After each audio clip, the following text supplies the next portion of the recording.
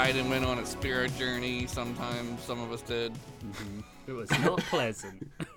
Everyone was ill, and It's a good start. Were terrible, and it was a shitty new year. But welcome to the podcast that asks the real questions. Is Lou Bega dead?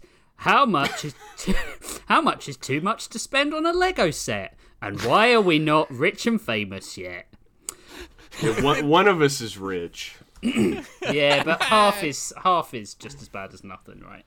I think 2 explains 3, right? That's true. How much is too much for a Lego set? And then why aren't we rich? Well, I mean... Yeah, that's true, actually.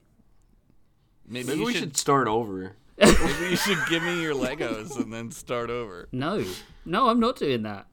Welcome to the podcast with 3 stories, 2 prompts, infinite laughter. I did it in the wrong order, but I don't care. You got the This right week, numbers to the right words. I did. This week, we're doing stories from the prompts Axes, and I wrote in my notes, Battle Axes, which is wrong, because it's Blacksmiths. Axes Princesses and Disasters. Axes and Battle Axes, I wrote, and I was like, it's definitely not that. It's Blacksmiths. This is a real princess disaster we're having here. Yeah, this is a real, yeah. Anyway, well, it's Blacksmiths in my story. Yeah, mine too. And this week, Jeff is going first. So yeah, I had Jeff had COVID. I mean, I had COVID, and we got a real Billy Shears situation going on in the podcast now. If you know what I'm talking about. The Beatles reference? Is that a Beatles song? Billy Shears, like that. Yeah. I don't if know. You if know, Billy you Shears know. is. If you know, you know. Is he a haircut guy, Billy Shears? Wow. So I was sick, and I wrote this like right as I was getting deep into COVID, so I don't remember anything about it. Yeah. You were balls deep into COVID. COVID was like, Jeff, stop! And you were like, no. Whoa. I only have consensual sex with COVID. Don't listen to this man. He grabbed COVID by its heft, by its flank. Look, COVID loves to role play. It's fine. Yeah, COVID was like, please don't. And you were like, yeah, I love you, COVID. I hate COVID. It was hate fucking. But I wrote this when I was delirious, so if it doesn't make any sense, fuck you, I guess. This is gonna be good. It's entitled Sins of the Father. This is gonna be bad. The old RV sputtered along as best it could up the empty street towards its destination. Quite possibly its final one, considering the shape it happened to be in at the moment. Jason Grace had gone on to a forbidden town to find answers about his missing brother Archie, and had come back completely empty-handed. Unfortunately, he had met capitalism's perfect lapdogs, the small-town police, when he tried to come back home to Kirby through the blockade at the edge of town. Being the standard deplorable pig dogs that all police all across this great nation are, the cops at the barricade immediately drew their guns and escalated like no mall ever could. Screaming at him in their bloated, jowly chorus that he was under arrest for breaking a quarantine he'd never even heard about. Being the level-headed, straight-laced young man that he is, he simply barreled through the blockade at full speed and caused a massive wreck from which he barely escaped, mostly unscathed, but his degenerate hired private eye was still missing. Not that he really cared much, since that dude was more worthless than a rubber in your mom's nasty cave of horrors.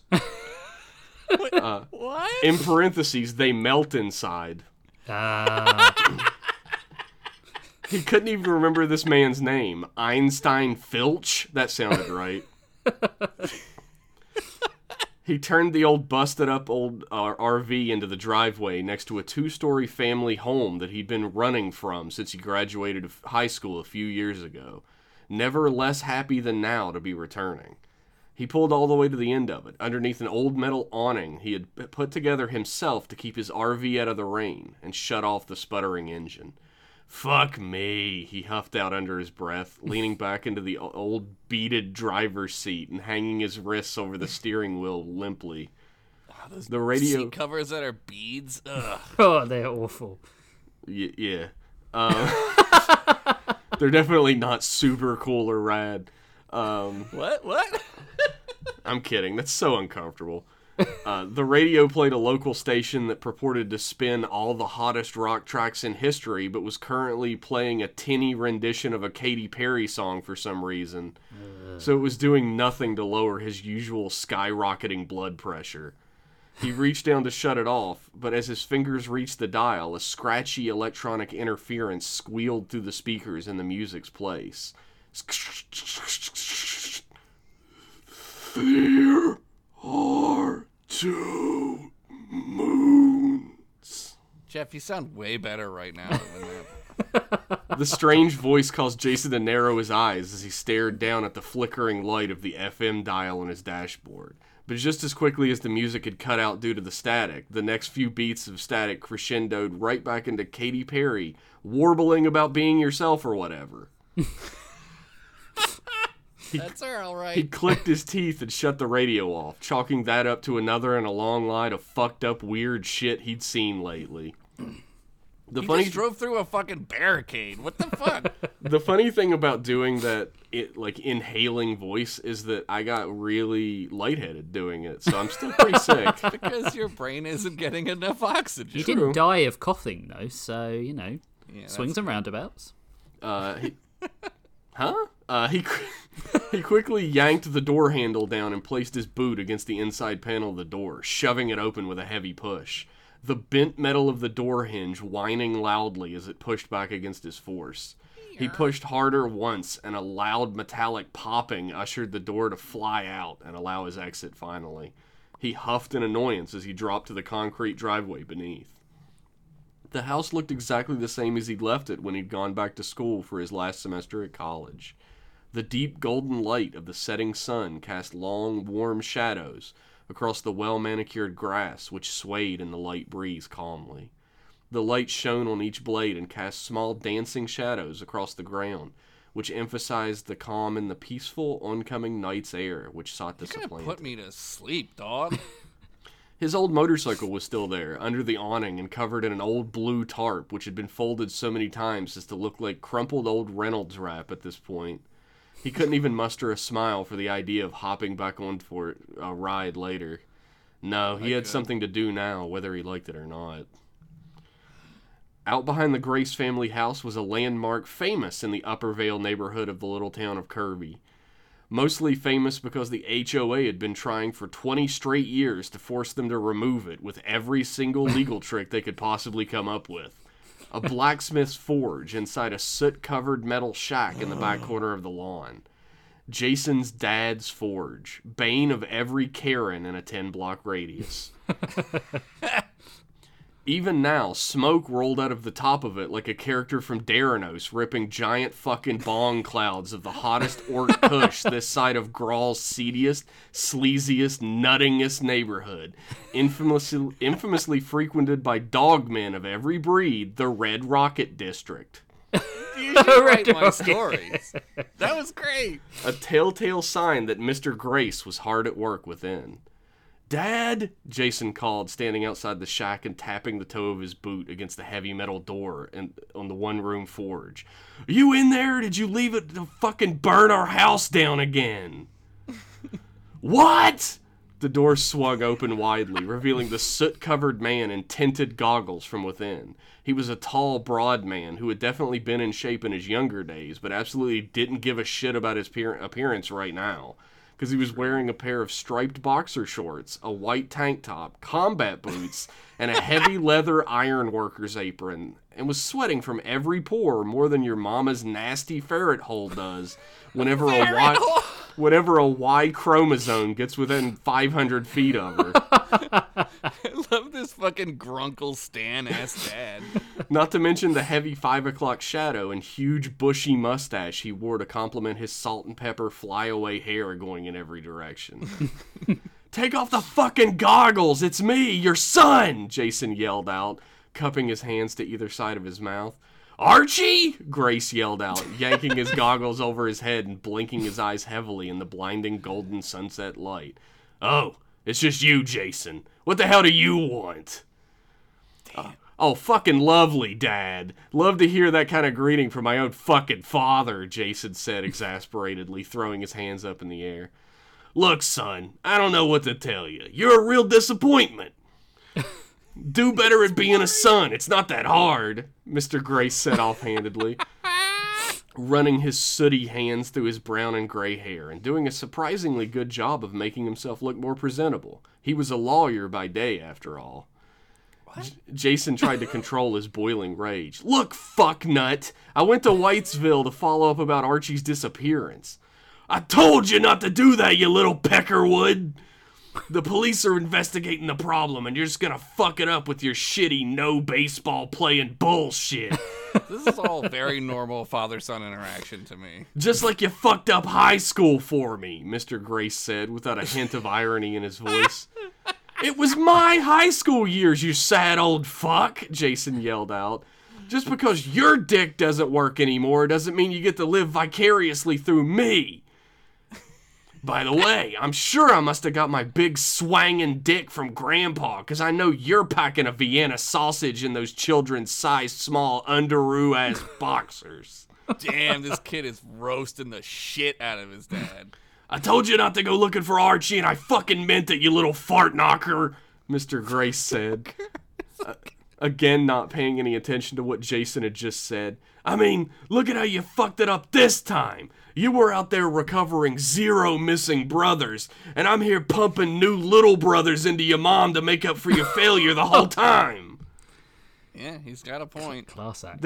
There isn't enough therapy in the fucking world to come back from hearing that shit, Jason said disgustedly. Then threw his hands up in the air once more. You know what? Fuck you, man. Give me the keys to the fucking bike. I'm taking off again. If you won't get your thumb out of your ass long enough to find your own missing son, then I'll do it for you. Just like how Mr. Parrish next door has been fucking mom for you for the last 15 years. Condom's melting there. That's all I know. God fucking damn it, Jason, you dumb little bastard. You're not listening to a word I'm fucking saying. Do not go after your little brother. You gotta fuck everything up, Mr. Grace screamed a little louder and more seriously this time. Jason took a step forward and pointed his finger directly in his father's face, finger right up under his nose, and gritted his teeth as he spoke. I'm gonna find Archie, and you're gonna have a prime piece of real estate to kiss right on my pimply ass cheek, you yuppie ass fuckboy.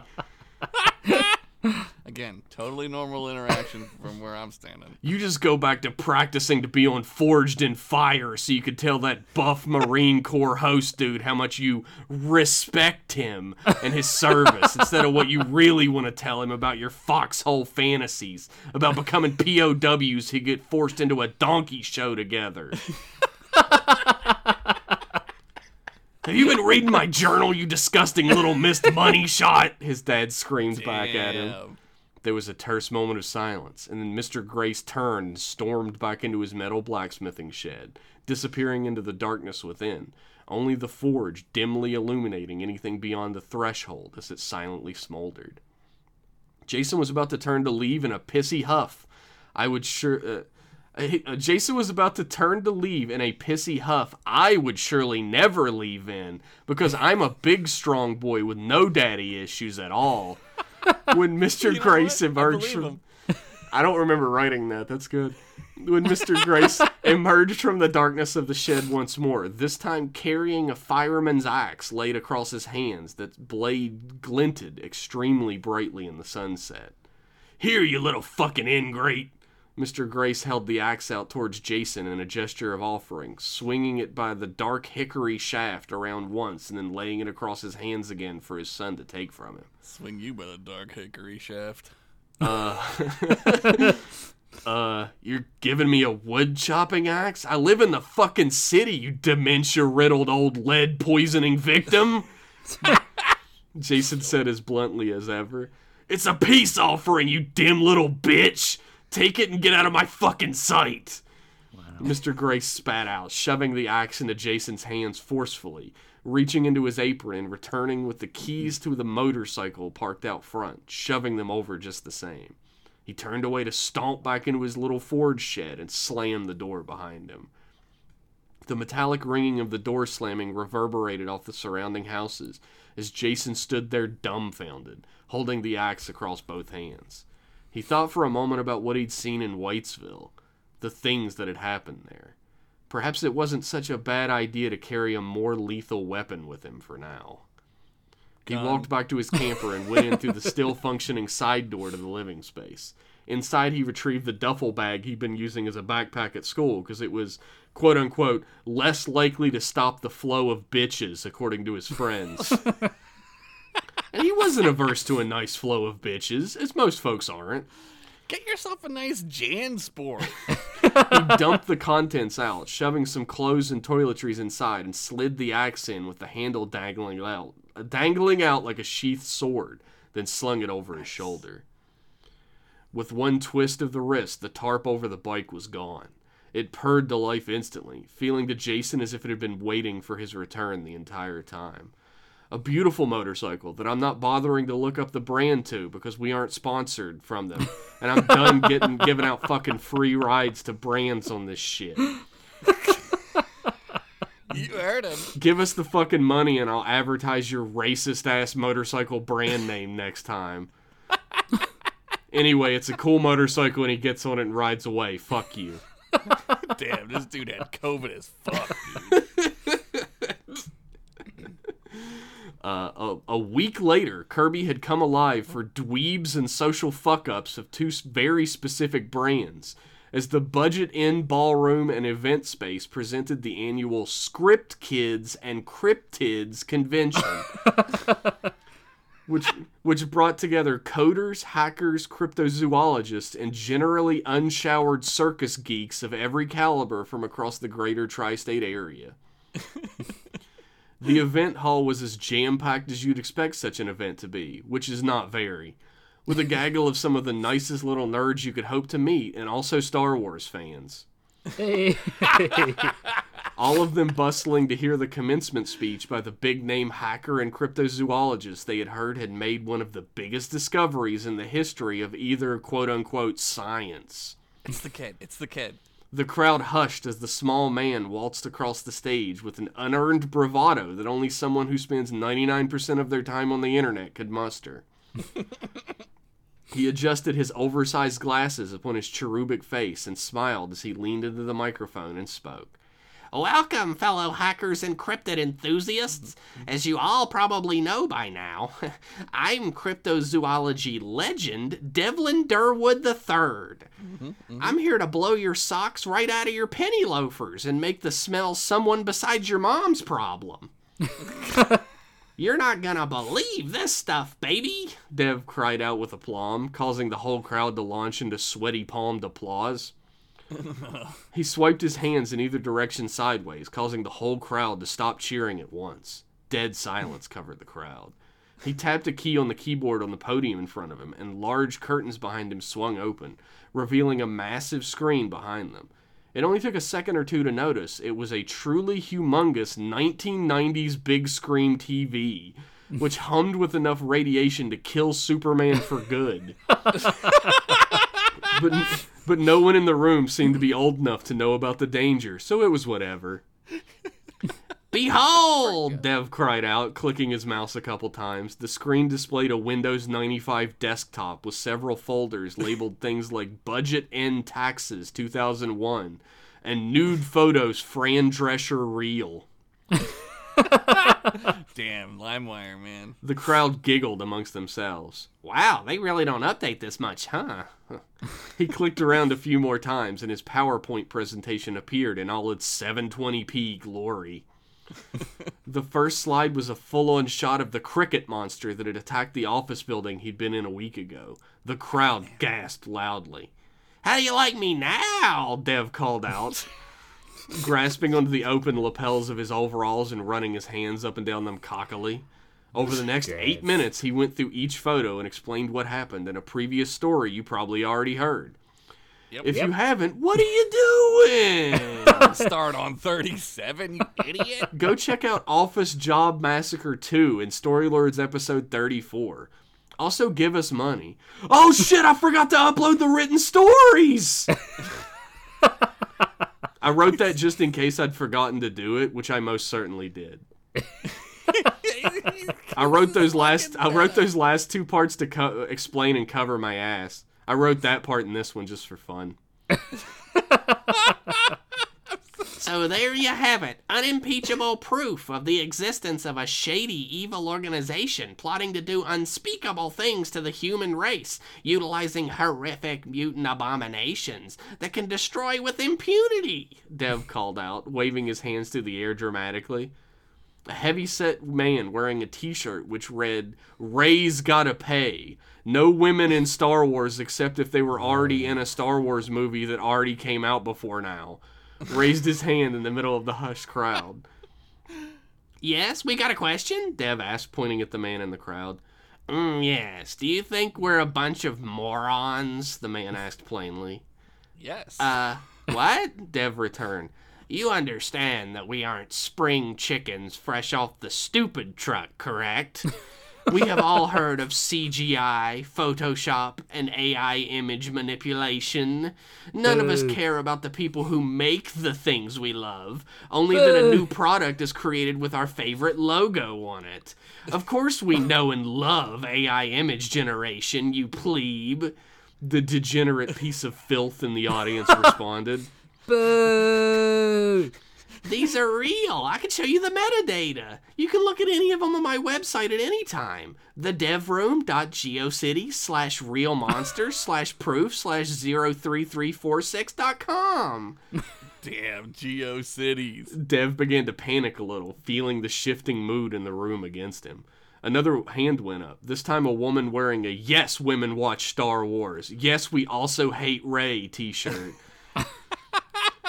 And holding a small flag with Sephiroth and Cloud kissing shirtless on it.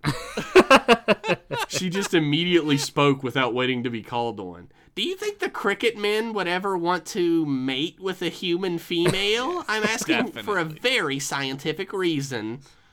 Definitely. Another hand shot up. A very small adult man wearing a football jersey with some completely unrecognizable-ass Z-tier sports anime character on it, standing next to a woman wearing a string bikini with the largest tits you've ever seen. This is a great con. The words "middle school football star" appeared above them with a spade of katakana and kanji under it. "I'm a little confused about why you would bring us patently fraudulent evidence. We are a revered society of cryptozoologists and believe only the most compelling and proven evidence in our fields, such as Bat Boy, and the government creating clones of pop stars and movie actors for seemingly no reason.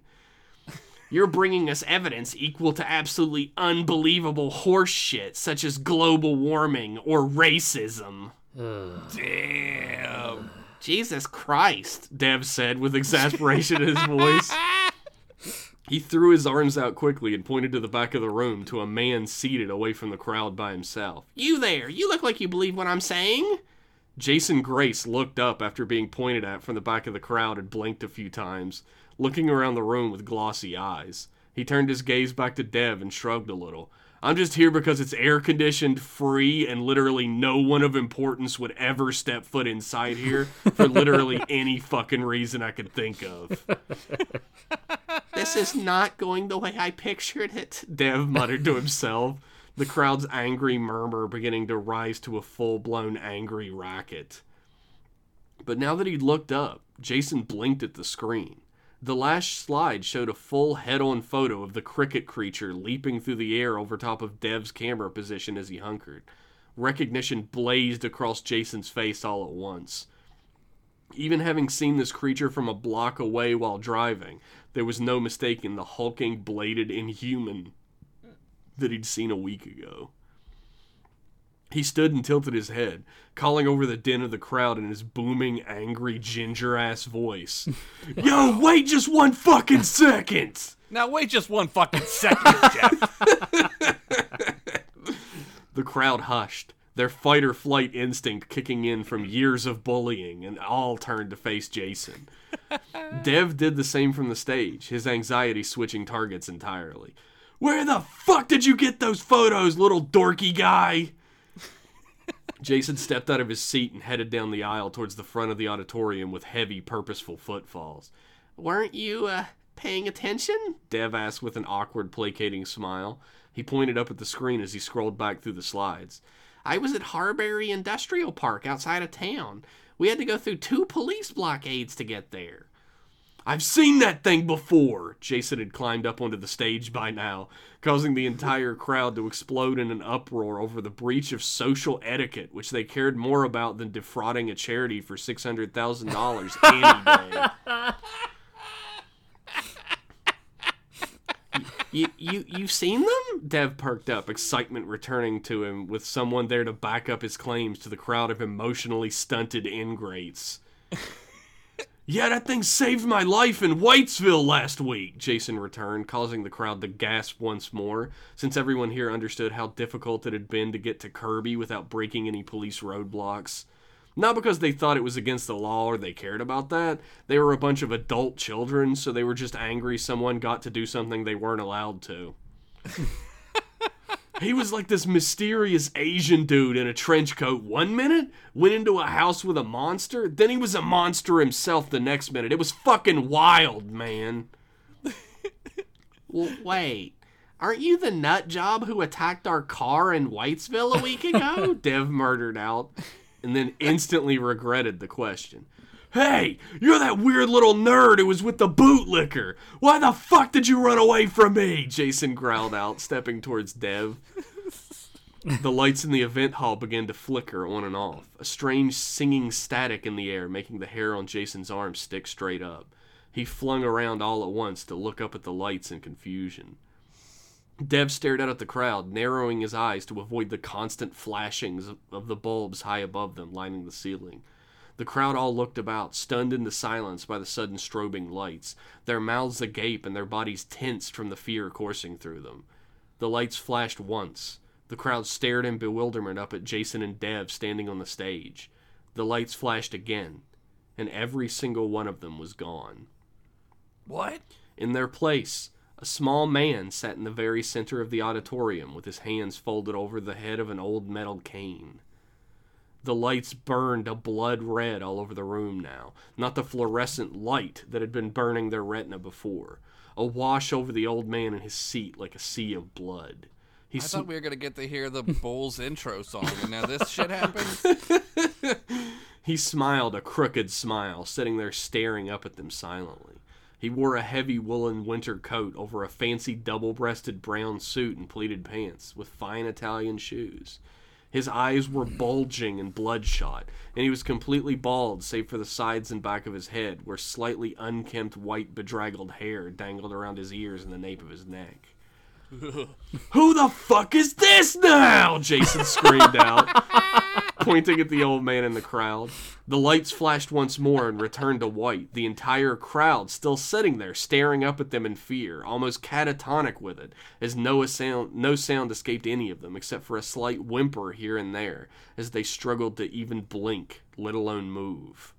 What? The lights flashed off, then red again, revealing the old man sitting in front of the chair he had been seated in standing in front of the chair he had been seated in once before. His bulging, bloodshot eyes rolled unnaturally from one of them to the other, his crooked, elongated smile twitching as they did.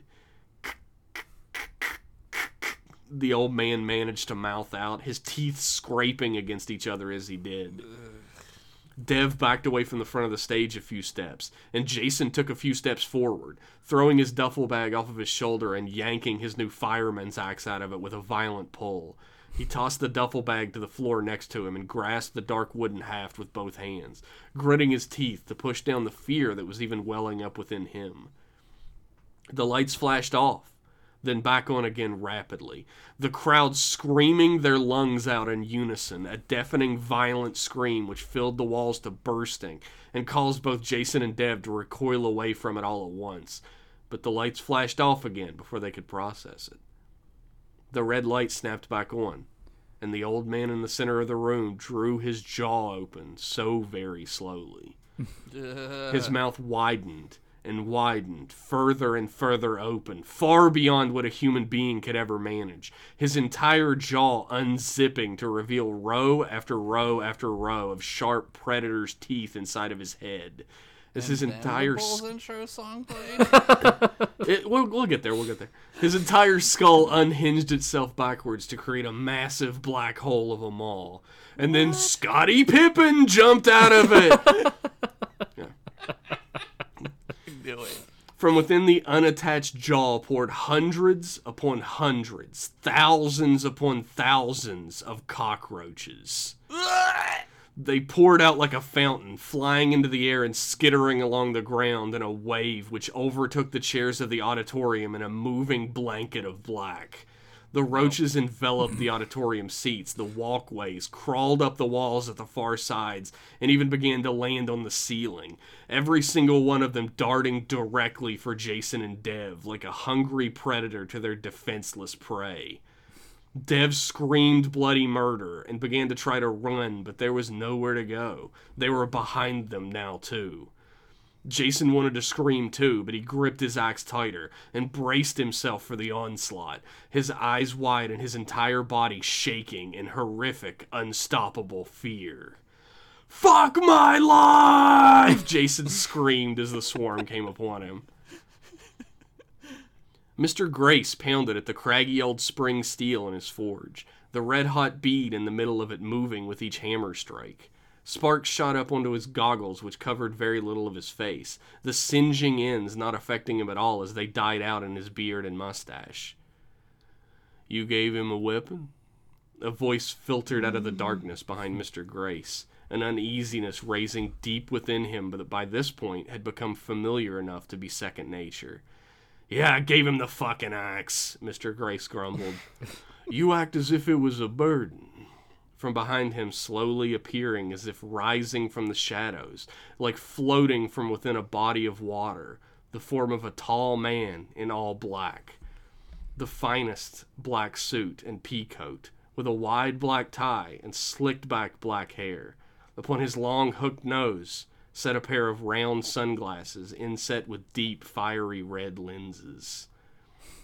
"It is a fucking burden," Mr. Grace snapped. "You're sending my last son to die for your stupid fucking purpose. Haven't you gotten enough of my bloodline already, Cold?" "You joined the Silver Blood Society of your own volition, Mr. Grace. No one forced your hand."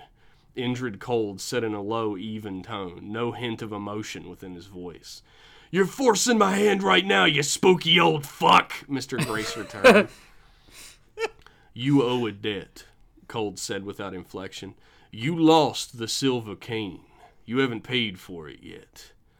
"That turned out for the fucking best, though, didn't it? She does your work without even being asked since she got it." Mr. Grace spoke with slightly less bass in his voice then.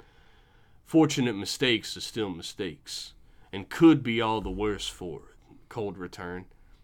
"He's my son," Mr. Grace said with a slight timbre of sadness in his voice. "That really doesn't mean anything to me, Mr. Grace. I apologize, but the work is all that matters." "Can you at least promise me you'll watch over him?" Mr. Grace asked with his voice faltering. But no one was there in the shadows any longer to hear it. To be continued. Ooh. Then the Bulls theme song played. Yeah. I don't want to follow that. That was incredible. That was great. Thank you. My voice is done. Yeah, I heard it go a few times at the end there. I love that the symbolism of the cockroaches and the crowd of anime fans. Yeah, what's worse? I was like, that's fitting. Yeah, that was definitely not on purpose or anything, anime fans. No, Don't worry. No. You Totally by accident. You did quite well for having a fever. Yeah, I don't remember writing some of that, but it turned out good, so that's all that matters. That's funny because when I don't get sick, I don't remember writing lots of stuff either. Like all that stuff on the bathroom wall you wrote about us. For a good time called Jeff and Rich. For a moderately okay time. Look, that's where all of our advertising budget goes. Yeah, okay? exactly. We're more likely to get more fans off a bathroom wall at this point, right? For a good time, call Storylords. Storylords.card.co. Yeah. Bring money. Oh, man. That was great. I'm glad Dev's back. I really like Dev. I've got a soft spot for Yeah, Dev. Dev's cool. I do too. I had to bring him back as soon as possible. He's got big such a Urkel nerd. energy that I like. He's in the Urkel cinematic universe. He's legally distinct. Legally distinct. Jerkle? Please don't sue me, Jaleel White. He's buff now. We'll just come to your house and beat you to death. That's true. You know what? That'd be the fucking best way to go, dude. If he How did jetpacks die? in and then beats you to death. Urkel kicked the shit out of him and he died? That's fucking I want dope. my obituary to be, was beaten to death by actor Jaleel White, and then in parentheses, Urkel Family Matters. The jetpack burns on his body are a clear indication that a jetpack was used. Oh, man. I want to learn more about Cold. No, you don't. I do. You learn Learn what his it gets origin. you. Yeah, I know, but I want to learn more about him. What the fuck is he up to? Oh, you know what I want to do? Poke the bear. I want to pull on the dragon's tail. See what happens. He's not in my universe. He can't hurt me. Or is he? Oh my god, he's here! Brit. He's in everyone's universe. You just don't know yet. No, that's true. Yep. It's true. Whatever I have to do a voice in one of your stories someday, I'm going to be like, also, Indrid Cold's real. Anyway. Damn. And then it's canon. Shit. Damn. Shit. Not thought this through. We're fucked. How many pages did you write? I think it's 10. I was going to say, Yeah. it seemed quicker. I don't know if you was reading quicker because you were worried about your voice giving out. I was It seemed- trying to get through without destroying myself. So That's good. Right, okay. All right. Yeah, good job, buddy. Thank you. I very much enjoyed that. You can tell I always enjoy stories because I'm very quiet. Yeah, you're quiet. And I feel bad for interrupting, but like I gotta get this off my You chest. gotta find out if the Bulls theme is gonna play. I understand. I gotta hear it. Also, I want someone to draw fan art of that horrible monster, but like with Scottie Yeah. Pippen jumping out of his mouth. Yeah. Like reverse slam dunking out of his mouth. Hey, Nate Bit, you hear that? Hey, Nate Bit, that's your cue. Should we take a break? Yeah, I have to cough very badly. Right, we're going to take a break and we'll be right back.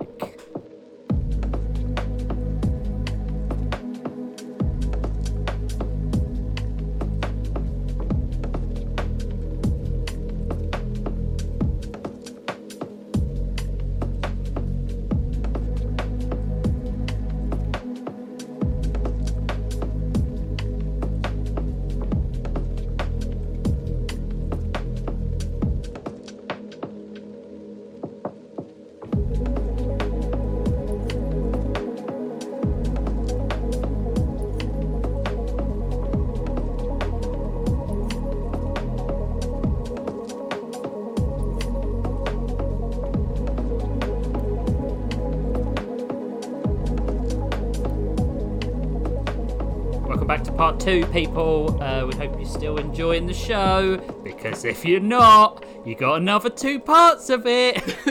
And you can't turn it off. You at can't your go own free anywhere. will. No. Just so you know, it's a cursed podcast. It's stuck on you forever. Yeah, if you stop listening, we're going to come out of your TV and we're going to do some bad stuff to you. Why We're are gonna we have on the their ring TV? girl. Just ring because girling. the ring girl comes out the TV, I guess. Yeah. We're going to come out your headphones into your ear. Oh God! Yeah. Like a weird Riley cricket. Reid. We're gonna make you lick a toilet. Hooly who? I didn't see that. Josh, you're up next. Swiftly changing the subject. Oh, Before boy. we get sued by Riley Reid. Sued? No, she's Sued probably for great. what? Describing the videos she's done. She's not going to sue us. Maybe if she's- anything. Maybe she's taken that video down. I, No, she's not. that's why you download it. Anyway, here we go. 2 My terabytes of porn on Josh's computer. My story this week is called Pretty in Stink. Nice. Oh, God. He says, oh, God.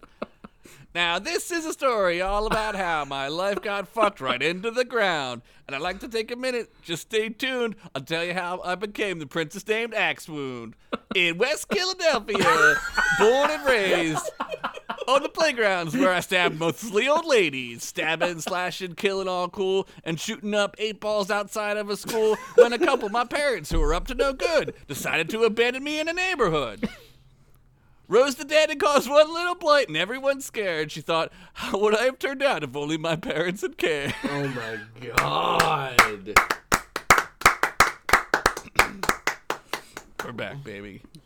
And that concludes the singing of our national anthem. Axewood spoke into an old-timey LC ball. Don't forget to fill out your permission slips for our yearly field trip to the surface world to wreak havoc on the weak. Have an awful day, my minions. Mommy hates you. With a click, the morning announcements were over. Down in the depths of some godforsaken pit were goblins, bogmen, dogmen, clogmen, parentheses, a mix of dogmen and bogmen who only wore clogs, and every other kind of sick, undesirable miscreant Daranos had banished to the shadows long ago and forgotten about. All were seated at a cafeteria-style mess hall, being served their morning goop straight from a giant cauldron with, like, arms and heads in it. Cool. It wasn't too bad if you hit it with some sriracha.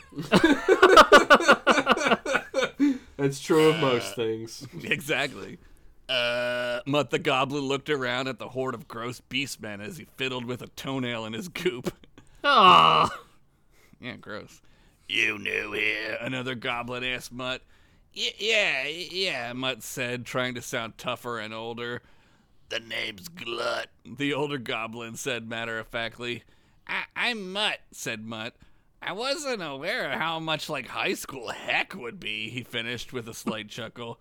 Oh, yeah, Mistress Axewood sure went all out. She hates those pricks up above with their wizard Ivy League and those fucking plant-fondling dendrophiliacs at the Druid Academy.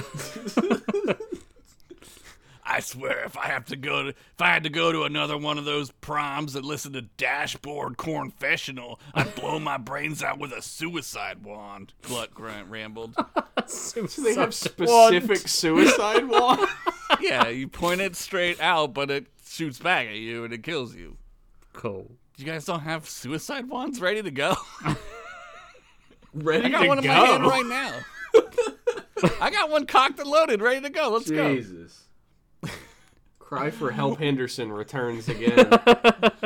Wait, interrupted a dog man from a table over. Your name's Glut, right? And yours, he jabbed a paw into Mutt's chest, is Mutt?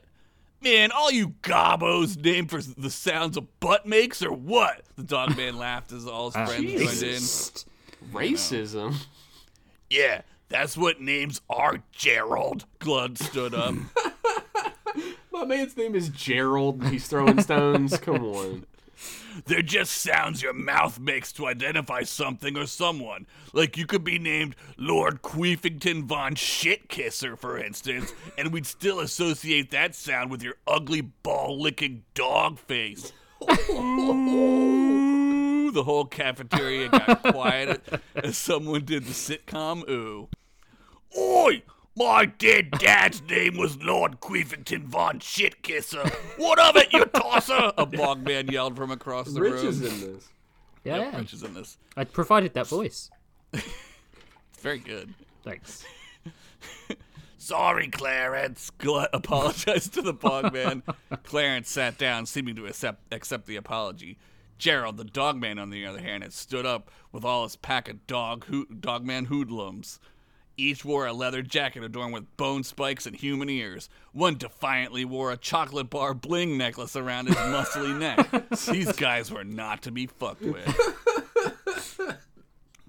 I'll give you a ball to lick, Gerald said, getting all up in Glut's face. Just one, or? Glut shot back with a smile. Why, you rotting barrel of scrotum meat, Gerald threw a paw fist. Oi! My dead mother's name was Rotting Barrel of Scrotum Meat. Clarence again shot up in a rage. Beautiful. This name. time, This time, all shit popped off as the tensions boiled over into an all-out high school riot. A dogman threw a severed human head landing on the table right in front of Mutt, who was shocked. Glut threw a sucker punch at Gerald as he was focused on the food flying around him. He nailed Gerald right in the snooter as Gerald let out one of those sad dog yelps that I hate that they put in video games, like when you have to kill wolves and shit. Oh, I feel that. It's terrible. It is. The dogman crew flipped over a table and began to maul anyone and anything. Mutt dove under the table, completely unprepared for what was popping off. A dogman ripped off a bogman's arm and green blork shot out of the wound, Yojimbo style. The bogman screamed for like 10 straight seconds as the dogman whipped the arm back and forth like dogs do when they play with the daily growl. The daily growl? Did you ever have a dog who had a daily growl? Yeah. That's a fucking deep cut. I love that. That's a deep cut, yeah. A clogman was tap dancing on the pulp remains of a goblin's face as someone put on every song from the 2000s hardcore band Atreyu on the juke ball. The juke ball. So much for a smooth first day of villain school, Mutt said to himself as another human head landed right in front of him with a thud. Attention! An announcement over the all-C ball caused the riot to pause mid-melee. This is Vice Principal Set. Would Mutt the Goblin please report to Principal Axwound's pleasure pit? Office. Mutt the Goblin, please report to the Principal Axwound. Continue with the riot. With a click, the announcement was over. This is the same voice from the back of the cafeteria. Yep. As Mutt walked into Axwound's pleasure pit and sex office, Vice Principal Set was already standing in the corner of the room with his snake arms crossed. Take a seat, Mr. Mutt, he said, pointing at an iron chair with straps and restraints. I'd vote for this guy. Mutt sat down gingerly, as he was sure everyone else who had sat in that chair did after they had been seated in it. Across the desk, which was cluttered with whips and chains and handcuffs, Axwound sat in a giant swivel throne, her back turned to Mutt. Moments passed without anyone saying anything. The tension almost drove Mutt insane. Why was he here? It was his first day. What could he have possibly done? Mr. Mutt, Axwound almost whispered. Her words almost soothed Mutt, but then he remembered whose lips were saying them. The lips that ended King Gnarl's reign of the Orc Kingdom when it was said she drained his life force from all 6 of his peeners. The worst way a man could die. Everyone remembers that. You're probably wondering why you're here. It's your first day, after all, and what could you have possibly done? Axwound slowly turned around in her swivel throne. She wore her usual half-dominatrix, half-stripper outfit, but now, to add a bit of professionalism, she wore a tiny clip-on tie around her neck. Mutt fumbled for the words. He was simultaneously terrified and turned on. He was boner-fied. Axwound stitched her fingers together gently as she leaned forward. I noticed you not participating in the riot, she smiled. You hid under the table like a little wiener baby as heads and gore flew about. Tisk, tisk, tisk. She tapped her thumbs together, emphasizing each tisk. How did you... I'm sorry, mistress, Mutt rambled. I see all. Axwound threw her arms up like she were throwing confetti. Do you think we are in the business of hiding under tables and not murdering people at lunchtime, Mr. Mutt? She was now instantly standing next to Mutt. Mutt was sure he didn't take his eyes off of her, and yet somehow she moved faster than anything he had ever seen or not seen. She ran her long finger under his green chin, arching it upward and jamming a single long, almost metallic fingernail into the bottom of his chin.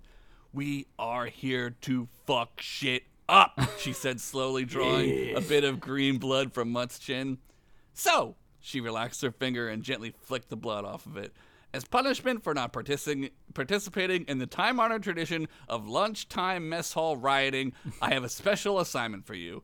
Oh, gods, Mutt gulped. Oh, gods, Axwoon mocked as Set chuckled. Still standing in the corner of the room like some mute hype man. Relax, little Muttley. All I need you to do is go down to the lower depths to the smithy. He has a weapon ready for me. You go and you get it, you come back, that's it. Easy peasy, peener squeezy. Axwoon was now back behind the desk. Mutt was shaking. The lower depths were no joke. Rumor had it a janitor who killed young goblins still roamed around down there, mopping up their blood with a haunted busket made out of the bones of even younger goblins. Go forth, They go tell forth, freshmen young Muttling. that when you get there, that and the pool on the roof. The pool on the roof, god damn it! Shit, he knows. Go forth, young Muttling, and bring back my prize. Axwoon smiled a huge, toothy grin as she slowly spun her throne around again. Did she just, sit looking at the wall all day? What the hell does she do in here all day in this place? Mutt thought to himself as he quickly made his exit. Set, you're up, Axwoon said as she peered at a small all-see ball against the wall. We're playing Mario Kart 64, and I call Yoshi, and I don't want to hear any complaining about how you're a snake, and he's like a lizard or a dinosaur or whatever, and why can't I be Princess Peach, you racist-ass fuck? Oh, all right, Set sighed as he grabbed a controller. Oh, Mutt Set. reached Fucking beautiful. Mutt reached the rickety old metal lift in record time. He needed to get this over with, and fast. Nobody fails the queen and survives. As the rusted gate opened, he practically jumped in to the lift, scanning the buttons each floor. Sex dungeon, no. Torture dungeon, no. Sex torture dungeon, no. There, lower depths. Well, not so quick. Not so quick. Hold on. Sex and torture? 2 birds, 1 stone. Mutt read the ancient markings on the lift's magical buttons. All were scrawled in stone except for lower depths, which was just like label maker stickers someone had placed there ominously. Mutt pressed the correct button, and the ancient lift squealed and lurched to life, like your whore mama did last night when I pushed her correct button. Wow. After a few seconds, the lift began to slow. Mutt checked the floor and read, cleaning supplies and sexual torture dungeon. As the metallic gate slowly creeped open, Mutt saw a skeleman with half of his human face still sagging loosely from his skull, and in his hand, a mop. The skeleman placed the mop down into a busket made of goblin bones and pushed the slop cart into the lift, all without saying a word. Mutt froze. He tried not to fidget or look at the janitor. He glanced over to see the janitor staring directly at him. His head shot back forward reflexively. So, Mutt said, trying to make small talk, lots to clean up down here. The janitor stood completely still. His one eye gaze pierced into the side of Mutt's head. Mutt could feel his eye inside of his brain as if he could see all the way through him. The lift began to stutter and clang to a stop slowly. How old are you, my young goblin friend? The janitor finally smoked. Mutt screamed as the gate opened. He was already out of the lift, sprinting down into the lower depths. As Mutt descended, it began to get hot. Real damn hot. Like your whore mama last night after I began to descend into her depths. I plumbed her deep and good. This show sucks. I beg to differ.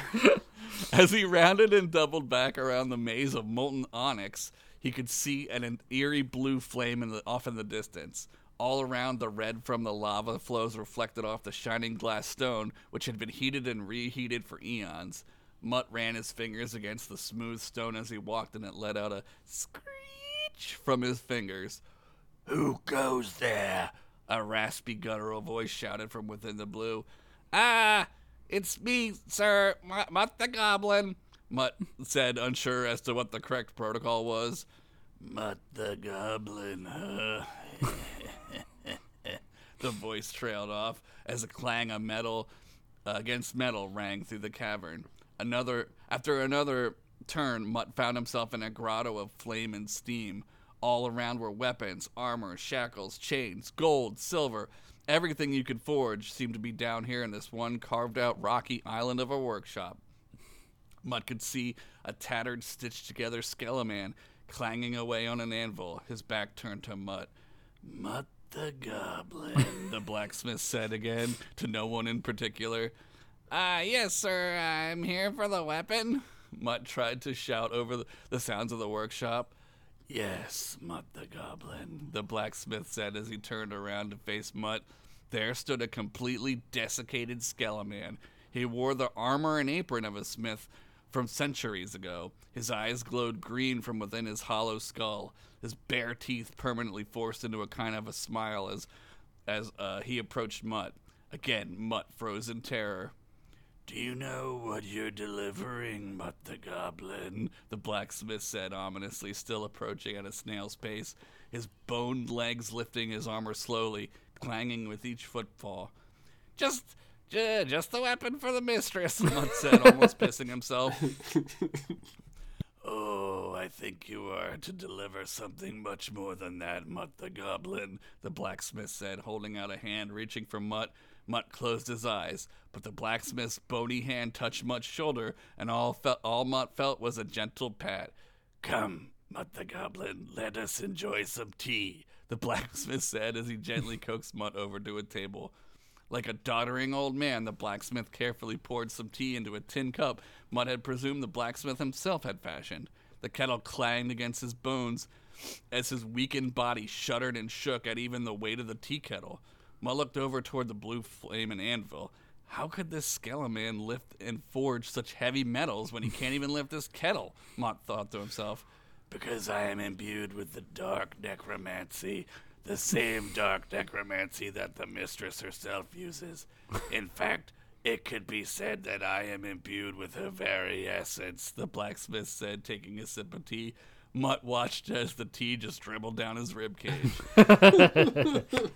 How did you hear me think that?" Mutt asked, shocked. "I told you. Dark necromancy. Keep up, young Mutt the Goblin. Now, as to why you are here, I have some good news and some bad news. Which would you like first?" The good news, I guess," Mutt said, almost wincing at the question. "The good news is the mistress's weapon is almost complete. And the bad news is what?" Mutt was now physically wincing in his seat. "The bad news pertains to that which you are delivering to me, Mutt the Goblin. See, for I was once one of the only few smithies in Daranos that could forge cold steel. It took the mistress centuries to find my remains, and decades more to find the right necromantic spells to resurrect me.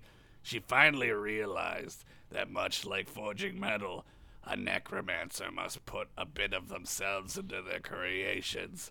Thus, she put her knowledge into me, and I was able to make wonderful things and terrible things." Mutt looked over at the blue flame. He saw embedded into the anvil a blue double-sided battle axe. It glowed defiantly blue in the heat of the red cavern. I'm losing my voice. Oh no, we're all dying. It's okay. The axe, it comes with a price. The blacksmith was now looking at the axe too. "Your soul, Mutt the Goblin." Mutt was now totally in piss pants mode, moving into poop pants territory. Code Browntown. "You are not the first minion that the mistress has sent down here on an errand. In order for me to continue my work and retain my knowledge, she sends down some poor unwitting soul for me to, well, rekindle my flame." The blacksmith turned his head toward Mutt. His eyes glowed green. His eyes glowed green with fire. I have dyslexia. No, you got it. They were almost hungry. "And as you can see, I have been down here a very, very, very long time." The blacksmith gestured a bony hand to an onyx slab the size of a cottage. On it were scrawled the names of countless minions. Gertrude Stew Gobbler, Schlong Bong the Orf, No! Bingus, Not Schlongbong! Bingus Bongus the Dingus, Wayne, the guy from accounting. The list went on and on. Mutt the Goblin, the blacksmith sighed out. You are the last. After this, I can rest. The weapon is complete. Oh no. The blacksmith's eyes glowed emerald green, his hands slowly reaching out toward Mutt, now imbued with the evil magics. Green sparks shot from his fingertips, and then nothing. With an outstretched arm, the blacksmith just stopped. He stopped inches away from Mutt's face and slowly drew back his death reach. Mutt the Goblin, take the axe. Take the axe and run. His eyes flickered a blue flame, and then back to green, and then back to blue. From somewhere inside of him, the good man that was the blacksmith for kings and heroes eons ago saw something. He saw hope. Enough of this, enough of this teetotaling bullshit! Axewood's voice boomed through the chamber. The ground shook as weapons and armor banged and clanged onto the ground. Cracks of molten magma streaked across the ground as if it were a pane of glass. Then Mutt saw it. There was the queen atop a necro dragon. You fail me on the last hurdle, Doran? After all that I have given you? After all the years of life returned? Axewood said, still wearing that sexy little tie. I won't let you won't let Axewood mocked. Axewood mocked a stutter, and then with a snap of her fingers, the light, whether green or blue, was extinguished from the blacksmith's eyes forever. Axewood reached out for the axe like Thor. It rattled as she strained to free it from its anvil display. Finally, it lunged at her, flying through the air towards her grasp. But in the last instant, coming out of the backfield like Deion Sanders, Mutt the Goblin intercepted the axe. He rolled onto the ground, holding it almost like a child, and before he could even get to his feet, was already making a last dash effort to the lift. Ugh! Axewood sighed dramatically. Fine, we'll do this the hard way. As Mutt rounded onyx pillars and stone, the necro dragon was smashing them into dust. Shrapnel of onyx, sharp as glass, cut through Mutt's skin. He ducked and dodged, utilizing most of the 5Ds of dodgeball for limited success. By the time he reached the lift gate, he was green and bloodied. He frantically pushed the button 1,000 times as he heard Axewood laughing behind. The dragon was destroying everything in its path. Bing bong! Mind the gap! The lift beeped as the gate opened. Mutt was already in frantically pressing the top floor button furiously. As the gate closed, he saw the open maw of the necro dragon and its green death fire brewing within. Bing bong! The gate shut just in time for the dragon's breath to hit it, melting away the metal and barely saving Mutt's life as the lift rose to freedom. Mutt sat down, panting and crying. He fully pooped his pants this time, but he was safe. Then, suddenly, clang, boom! And the lift lurched upward unnaturally. Clang, boom, creak! As the door, as the floor... This is so good. This is good writing. As the floor was gnawed away by the huge jaws of the necro dragon, Mutt screamed like a 4-year-old girl as the dragon began to dismantle the rickety metal lift. Out of sheer courage or pure terror, he raised the enormous battle axe and swung down on the dragon's snoot. The axe landed true and splintered the dragon's nostrils. It roared in a rage and pain and with one last twisting yank of its neck, ripped the lift from its chains. Down you go! Next stop, hosieries and haberdasheries! The store will be closing forever! When you die! Axewood screamed, still laughing and having the time of her life. But the dragon was hurt. It did not like the sting of cold steel. It lost its wings and began to fall with the lift. Mutt grasped the axe in one hand and grasped whatever was left of the lift with the other. Axewood was enjoying even this part of the terrifying ride, laughing all the way down to the molten depths until they hit loose molten rock. The dragon hissed and roared, its bones shattering and splintering against the rocks, saving its master and rider the brunt of the fall. Mutt, however, was not so protected. The lift warped and bent around him. Goblins were tough, though. He held onto the axe as they both oh my god. You can do it. We Come need on. editors. I believe in you, Josh. He held onto the axe as both the lift and the dragon dropped again through the loose molten ground. Again, Axewound was on top of Mutt. She had somehow moved quicker than sight itself. "Come here, you little goblin turd!" she screamed as she grabbed Mutt's leg. But as they fell through another chamber of molten rock, some dripped onto her right hand, fusing it to Mutt's leg. Mutt screamed in pain. Axewound laughed in agony. Again, they fell down, down, down. Yeah, so... so that's what happened with the Red Ants. The Red Ant Queen finished a long and probably important story that nobody but Dan heard. I'm queenless and I have no hive or family. Both Dan and the Red Ant Queen were walking along a sheer cliff outcropping. Below, a molten lake of fire reflected off their compound eyes. They had been walking for who knows how long. Probably a few weeks or however long it takes for everyone on this fucking show to get over being sick. Oh. Still going. Not dead yet. Suddenly, they heard a shuffling of rock from above, and then an avalanche. They watched in slow motion as a bone dragon and a goblin fused together with some kind of sex worker fell from the cavern above. It was like that shot in Lord of the Rings when Gandalf falls with the Balrog, but if you paused it at the right scene and at the right time, you'd totally see a titty. Mutt used his remaining energy to swing the axe one last time. It clanged against the side of the cliff face and found purchase in some rocks. Dant and the Red Queen scurried over. Below, Dant saw Axewound grasping desperately with her free hand at Mutt. She screeched with anger, her eyes like hate lasers. "Grab my hand," Dant said, offering an arm. Now, just... Mutt was losing his grip on the axe. If only the blacksmith had finished the grip, but then again, that would mean Mutt would be dead. "Take the axe!" Mutt screamed, and then he let go. Mutt and Axewound fell down yet again into a lake of fire and pain. The axe held firm in the rocks as Dant held out an empty hand. "What the fuck was that about?" the Red Queen asked. "To be continued." Another to be continued.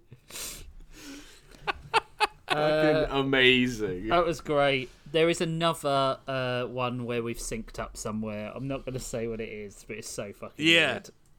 Yeah. That was great, dude. That was so good. Thanks. I fucking love Mutt. It was... Well, bye, Mutt. Yeah, Mutt's R.I.P. gone. to Mutt. Or is he? No, he's dead. He's definitely dead. You keep killing good characters, man. You've become the real rich. What the fuck are you talking But about? I'm Yeah, gonna at say, least I don't keep him around for half a season and then murder him. I don't know if that's any better. At least they've had some life. You're becoming the real rich of this podcast, Josh. This is like Game of Thrones, baby. You're dead. You're in or you're dead. That's it. Fair enough. That Fate, was good, man. Fate doesn't care about you. That was excellent. Every time you do an Axewound episode, I constantly think of the villain from Battletoads. Oh Yeah, all I that's think of. kind of The it. evil queen. Yeah. Yeah, with just now she has a tie on because she's professional. I mean, A sexy tie, I've heard. I'm happy with that. I mean, if that's your thing. I mean, mean, whose thing isn't it? not Riley. Who? Go to fucking X videos and type in Queen Axewound. I bet you'll get some shit. I don't know, man. You're gonna see some shit. That's for sure. Yeah, I feel like that's a bad idea, actually, now Yeah. I'm thinking about it. I'm not your fucking mom. Do whatever you want. Yeah, look for whatever you want. I'm on not the your internet. stepsister stuck in a laundromat. Don't worry about it. With a sexy Oh, tie. laundromat. I left my sexy tie in here, step bro. A basket full of sexy ties. And a keyboard tie. Oh, fuck.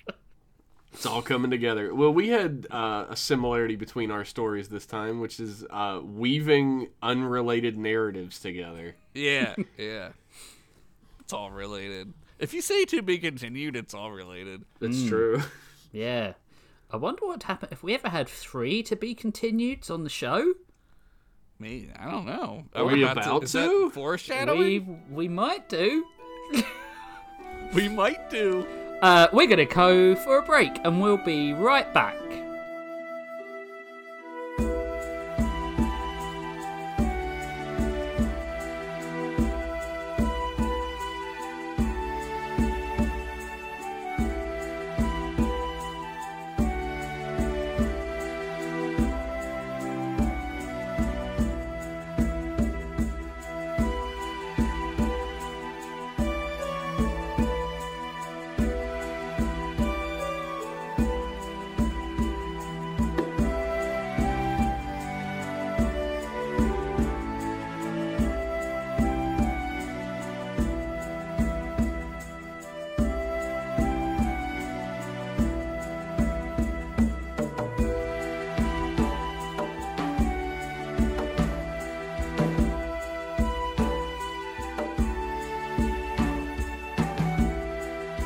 Welcome back to part 3, or as I like to call it, the last bit of the podcast. Why'd you come up with that? This is how they Clever. give you the big bucks. Fucking. Yeah, it's my turn. You're like the Johnny Carson of this show. Yeah, thank you. Is that a good thing? I don't watch But like, Saturday. now that he's dead. Oh, Yeah, okay. now that he's- Right. And not funny. Humorless and wooden, thanks. My episode this week is called Walking Over Our Graves. Ooh, lovely. Boom, boom. The war drums sounded as the motorboat-acade of tricked-out hovercrafts with Go Faster stripes, which were cool, and Robo swastikas, decidedly uncool, Yeah. chased the small, battered starship struggling to get airborne. The pursuit cut a swathe across the marshy boglands that covered what was once New Jersey. The one place What's changed, am I right, folks? The Yeah, one what's the place the nuclear wasteland had actually made somewhat better. Should have waited Yeah, there's for no it. people there anymore. The motorboatacade was crewed by cyborg killers, a twisted, gross, slimy combination of mutant and machine, kind of like when your mum uses that sex toy you found as a teenager.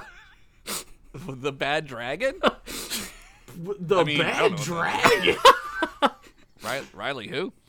You may scoff, but the biggest group affected by STIs are in the 70 to 80 bracket. Just some food for thought. Anywho, in this far-flung New Jersey of the future, the only mutant slack-jawed, dead-eyed freaks were the ones in the Jersey Shore motorboat gangs, rather than in your average 7-Eleven or TJ Maxx or in the general New Jersey public.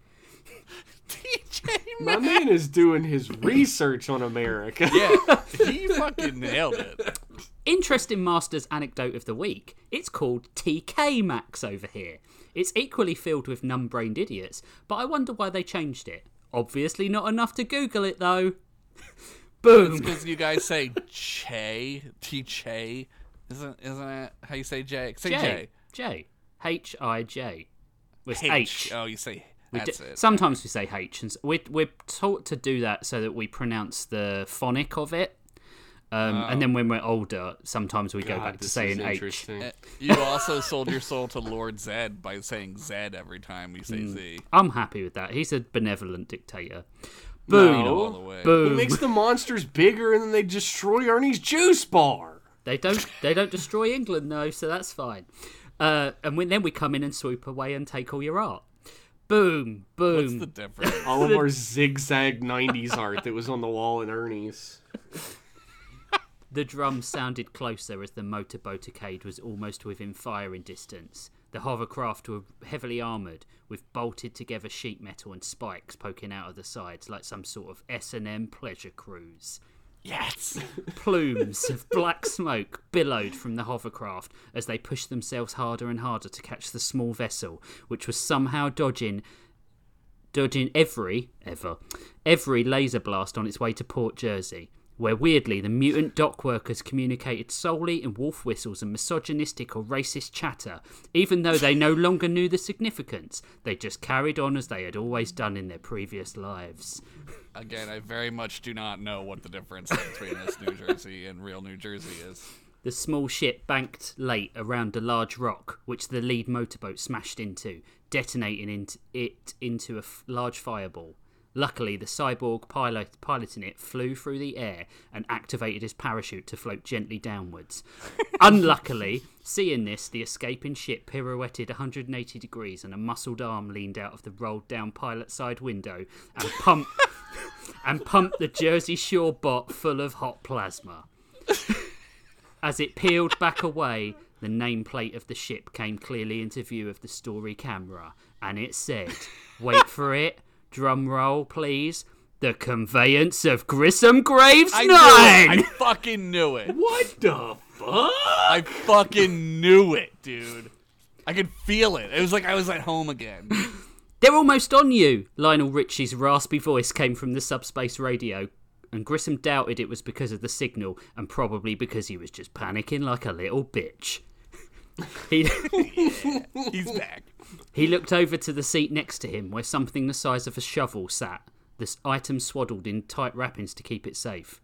That's precious cargo there, buddy. Make sure it stays safe. Not like that diplomat from Anecdotus 4. Oh, wow.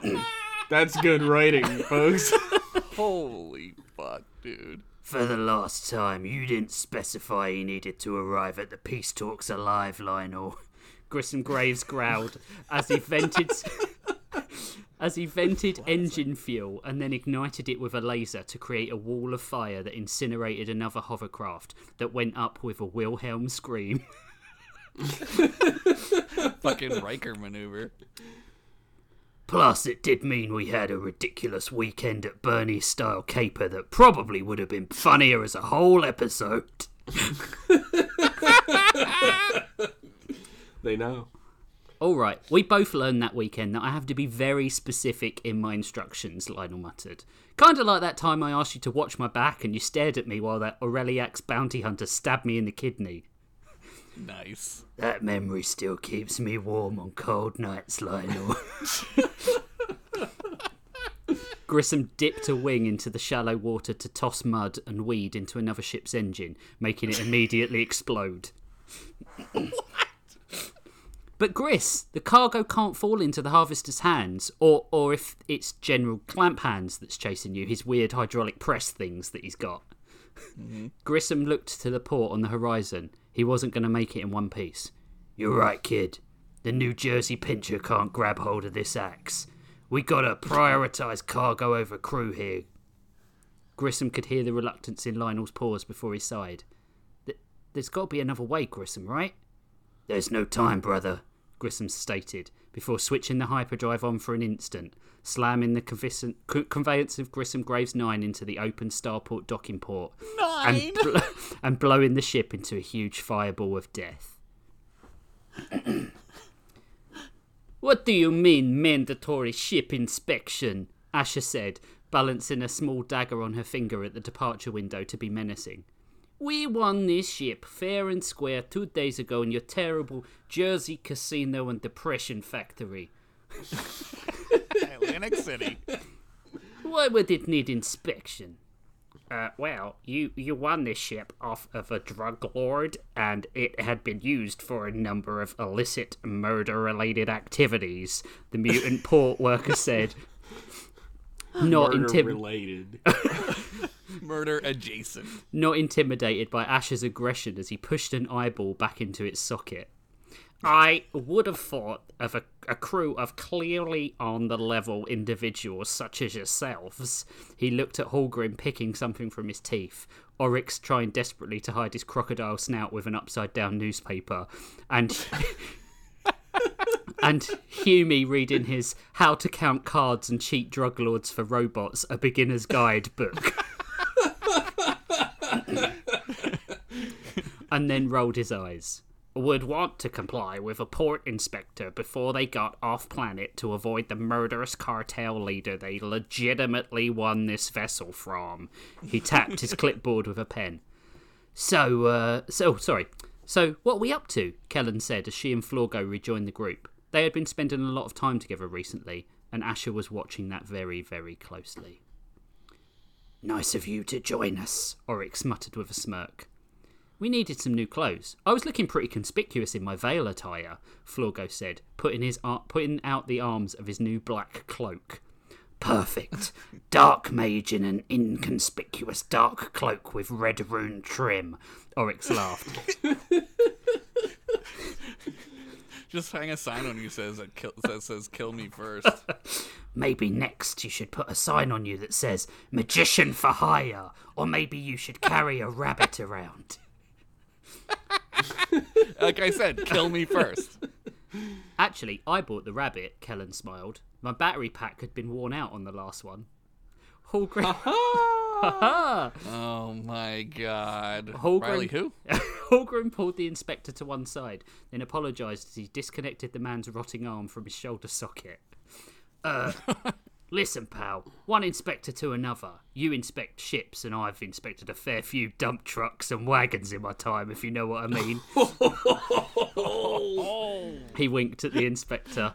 Is there any way we could speed up the process? Are you offering to bribe me? The inspector squinted, half because he was annoyed and half to keep his pus-filled eye from falling back out. Well, I wasn't exactly looking to give you a reach around, was I? Hallgrim smirked. Unless that's what would get us off the planet quicker, because, let me tell you, I saw a mutant 70-year-old woman pushing a cart outside a Walmart in pyjamas with a thong sticking out the top. So I'm worried if I stay here much longer, my dick just might tear itself off my body and set itself on fire. Damn, this is exactly like going to New Jersey. The inspector thought for a second, rubbing his chin down to the bone accidentally and surveying the crew. Asher was digging under her nails with her knife, while the teen he thought he had heard one of them call Kellen just stared at him suspiciously. All right, I have some contraband I need to get off-world and to the Graydon Nebula to a ship waiting there. If you could take it, no questions asked, I'll waive the inspection and get you on your way before Billy the Hat catches up to you. Hallgrim mulled it over, running his tongue along his teeth. He knew there wasn't one among them who would sign this off. Bunch of do-gooders that they were. It was down to him again, to make the hard decision so that they could get on with doing whatever they had spent the last half a year doing. All right, mate, done. Hallgrim offered a hand that the inspector hurriedly took. After he turned the hyperlight engines on, Hallgrim returned to the mess hall of the ship and sat back in his chair and smirked. The accusing eyes of the entire crew were on him. Look, I know you all want to know how superhero Hallgrim saved the day. I just said to the inspector, mate, if you don't let us go, I'm going to shove your nose so far down your throat you'll be able to smell your own taint. And then he said... Hume hummed. Elevated heart rate, high blood pressure, and elevated stress hormones. So this is how human lies are detected. The crew looked at him and then Hallgrim, and Hallgrim shrugged. All right, well, I certainly didn't reduce to bribing him. They looked back at Hume. Hume tilted his head. And it increases cumulative with each lie. How fascinating! The Pinocchio rule. A thin line of perspiration ran down Hallgrim's temple. I mean, I certainly didn't offer a sexual favour or anything. The crew returned to Hume, who shook his head. They turned back again to Hallgrim. And even if I did, I certainly wouldn't have enjoyed it. Hallgrim crossed his arms over his head. Warning, warning, Hume's internal sensors sounded before his head suddenly exploded.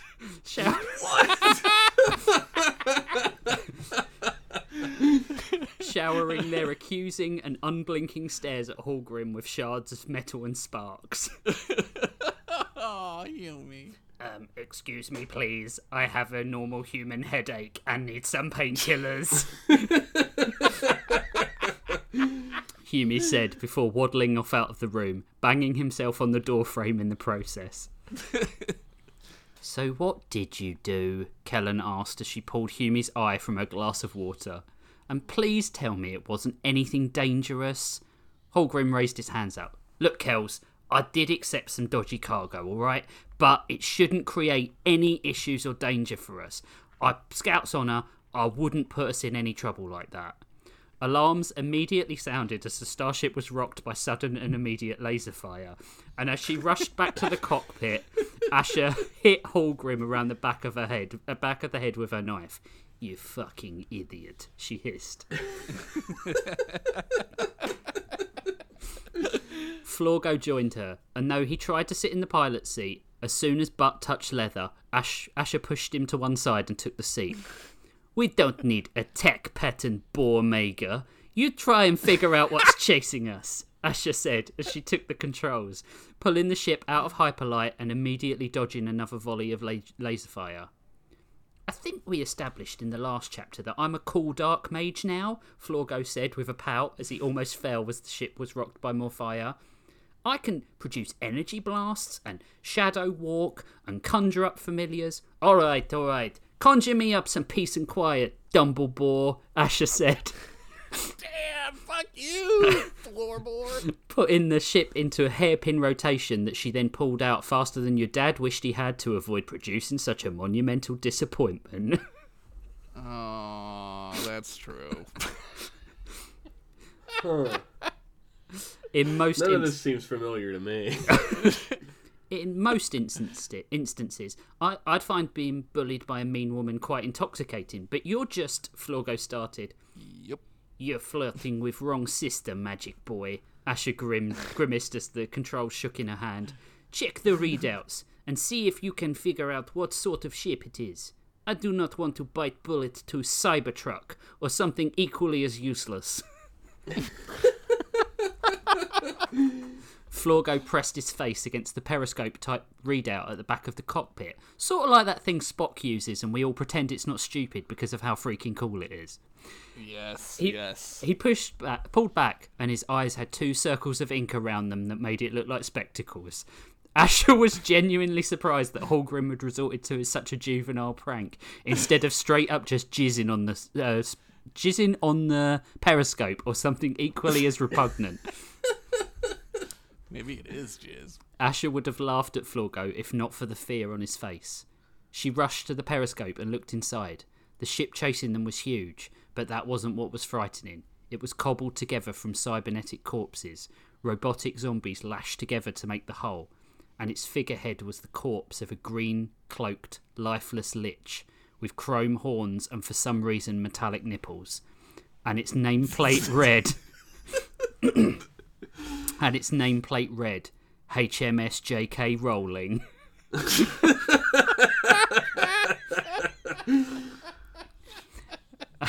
Asher turned to Florgo, her eyes lined with the same black ink, her mouth a circle of horror, coincidentally what every man calls your mother's private parts as they tell precautionary tales in the local bar. Damn. Your mom's getting fucked this episode.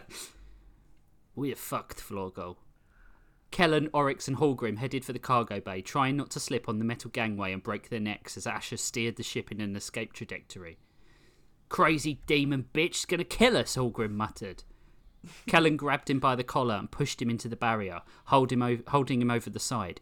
You better shut the hell up, Hallgrim. You brought this on us, and I'm damned if you're going to pin this on Asher. Keep it up, and I'll rift what's left of your brain right up your ass. Hallgrim grinned at her. Oh, kid, buy me dinner first. Kellen roared with fury and pushed him over the barrier to send him tumbling 20 metres to the floor below. He crashed with a metallic thud, and Oryx stared at Kellen. She simply turned and walked down the stairs without so much as a look back. Oryx vaulted the barrier and landed on the metallic floor, pulling Hallgrip up as he unbroke his metallic neck and reset his shoulders into their sockets. Jesus, Calvin. That's awesome. Ah, fun times. Good thing she knew about my cybernetic joints, eh? Hallgrim muttered. Oryx lifted an eyelid. You've never even disclosed your metallic vertebrae to me, my friend. I think our little Kellen is becoming her future self before our very eyes. Kellen stood at the cargo crate, rubbing her chin as Hume waddled in from the crew quarters. He had only just managed to replicate the basic metal skeleton of his head, and for some reason had wrapped the top exposed wiring in a head towel, hair rollers stuck to his forehead. God damn it, I love him. I apologise for my appearance. I have not yet been able to apply my face yet, Hume whispered. That's okay, Hume, Kellen smiled. I'll help you get all dolled up later. Hume put his unfinished head on his friend's shoulder, giving her a mild electric shock that she was good enough to ignore. Thank you, friend Kellen. So sweet. Oryx and Hallgrim joined the two of them, and Hallgrim immediately stepped forward with a crowbar and thrust it into the crate before Oryx could protest. As he prized the top off, he muttered something about being made to look like a fool. The wooden lid splintered and fell to the floor, a bright light emanating from the box and filling the cargo bay, temporarily blinding all of them. Hallgrim, if this crate is filled with something stupid, like Marcellus Wallace's soul, or some such... I'm going to kill you myself, Oryx growled. This 90s reference is brought to you by Limp Bizkit. Keep rolling your way to patreon.com/storylords today! Fucking shit. Jesus. Hallgrim blinked away the light and looked down into the crate. There, nestled up inside amongst the straw, was the brute of a man dressed in cowboy attire and a rainbow-coloured keytar with an axe laid into the handle. Anyone order a dead gay pride Garth Brooks? Hallgrim said. Just before an arm shot from the crate and grabbed him by the neck. Lionel! The man yelled, disorientated as he rose from the box, keytar in one hand and Hallgrim's throat in the other. Mookie? Tabor? Oryx tried to stop his muscles tightening reflexively as he approached the man, trying to speak clearly, fearful that this might turn ugly fast. Although given that the cowboy looked like hammered shit and was covered in scars, it was plenty ugly already. Sir, if you would please release our compatriots, we will help you find whom or whatever it is you are searching for. The cowboy looked down at his hand to find a cyborg there, then turned to see a robot, a mutant, and a teenager. It was like someone had looked into the deep recesses of Grissom Graves' mind and found all the things he despised most. And they put them in ascending order too. I swear if you technomancer following freaks don't let me off this boat, I'm going to skin you all alive and make me a whole new winter wardrobe, the man growled as he tried to shake off the hibernation sickness. Except for the robot, I'll turn her into a spittoon for my wiener. What? Holy shit. Holy shit. Well, we have found ourselves a lovely new crew member, haven't we? Kellen whispered. Hume approached the man with a smile. Hello, sir. I am Hume, the regular old human who identifies as male today. I understand the hair rollers might have confused you. I see you are an agent of the law. Hume pointed to the sheriff's badge on Grissom's duster. I was also a lawman before I realised that all cops are fascist pigs. I do so love your hat. May I please scan it so that I may print a version for myself? Grissom swung Hallgrim like a bat, sending the two of them across the cargo bay and into a stack of those blocks from the old 80s toy cartoons that were used to show an action figure's missiles or kung fu chopping action. Dude, this fucking clear blue blocks. Yeah. That were, always wanted them. That were conveniently stacked there to demonstrate Grissom's being a badass. He stepped forward out of the crate and played 3 discordant notes on the keytar that temporarily opened a small glowing gold ring before it vanished. How the hell did Doots play this damnable string, bitch? Kellen's eyebrows raised at the device before she put her finger to her ear. Asher, You and Florgo better get down here. Our crazy cargo is about to kill us all with bad music and cursing. Hume stepped out of the rubble and put Hallgrim back on his feet, then pulled a freshly printed Stetson from his chest compartment. I imagine it's like steaming, and like blows the steam off it. And pushed it down on his head so his face wasn't visible. When he looked up, he was sporting a Clint Eastwood-style grimace. And bring your best coffin, because I'm your Huckleberry bot, or words to that effect that sound threatening. So many 90s references. Hume said before making a spitting noise but producing no actual spit. In the cockpit, Asher gripped the sticks and banked hard to the right to avoid a volley of fire and into a dive towards the belt of rubbish surrounding the nearest planetoid. They were still 4 light years outside the Graydon Nebula. Running was next to impossible. We are a bit busy up here, sister, Asher grunted. Whatever Western-themed episodic caper you have found yourself in, you'll have to deal with this alone for now. Incoming, Florgo shouted as a missile came flying towards them on the radar, putting his fingers in his ears. Asher turned the ship swiftly away from the detonation and shook her head. We're in space, Florgo. Missiles do not make noise. Idiot boy, do something. Use your magic for something other than being a useless waste of skin. Florgo shrugged. What do you want me to do? I'm inside. I can't, fire bolts or affect their ship from in here. She stared at him.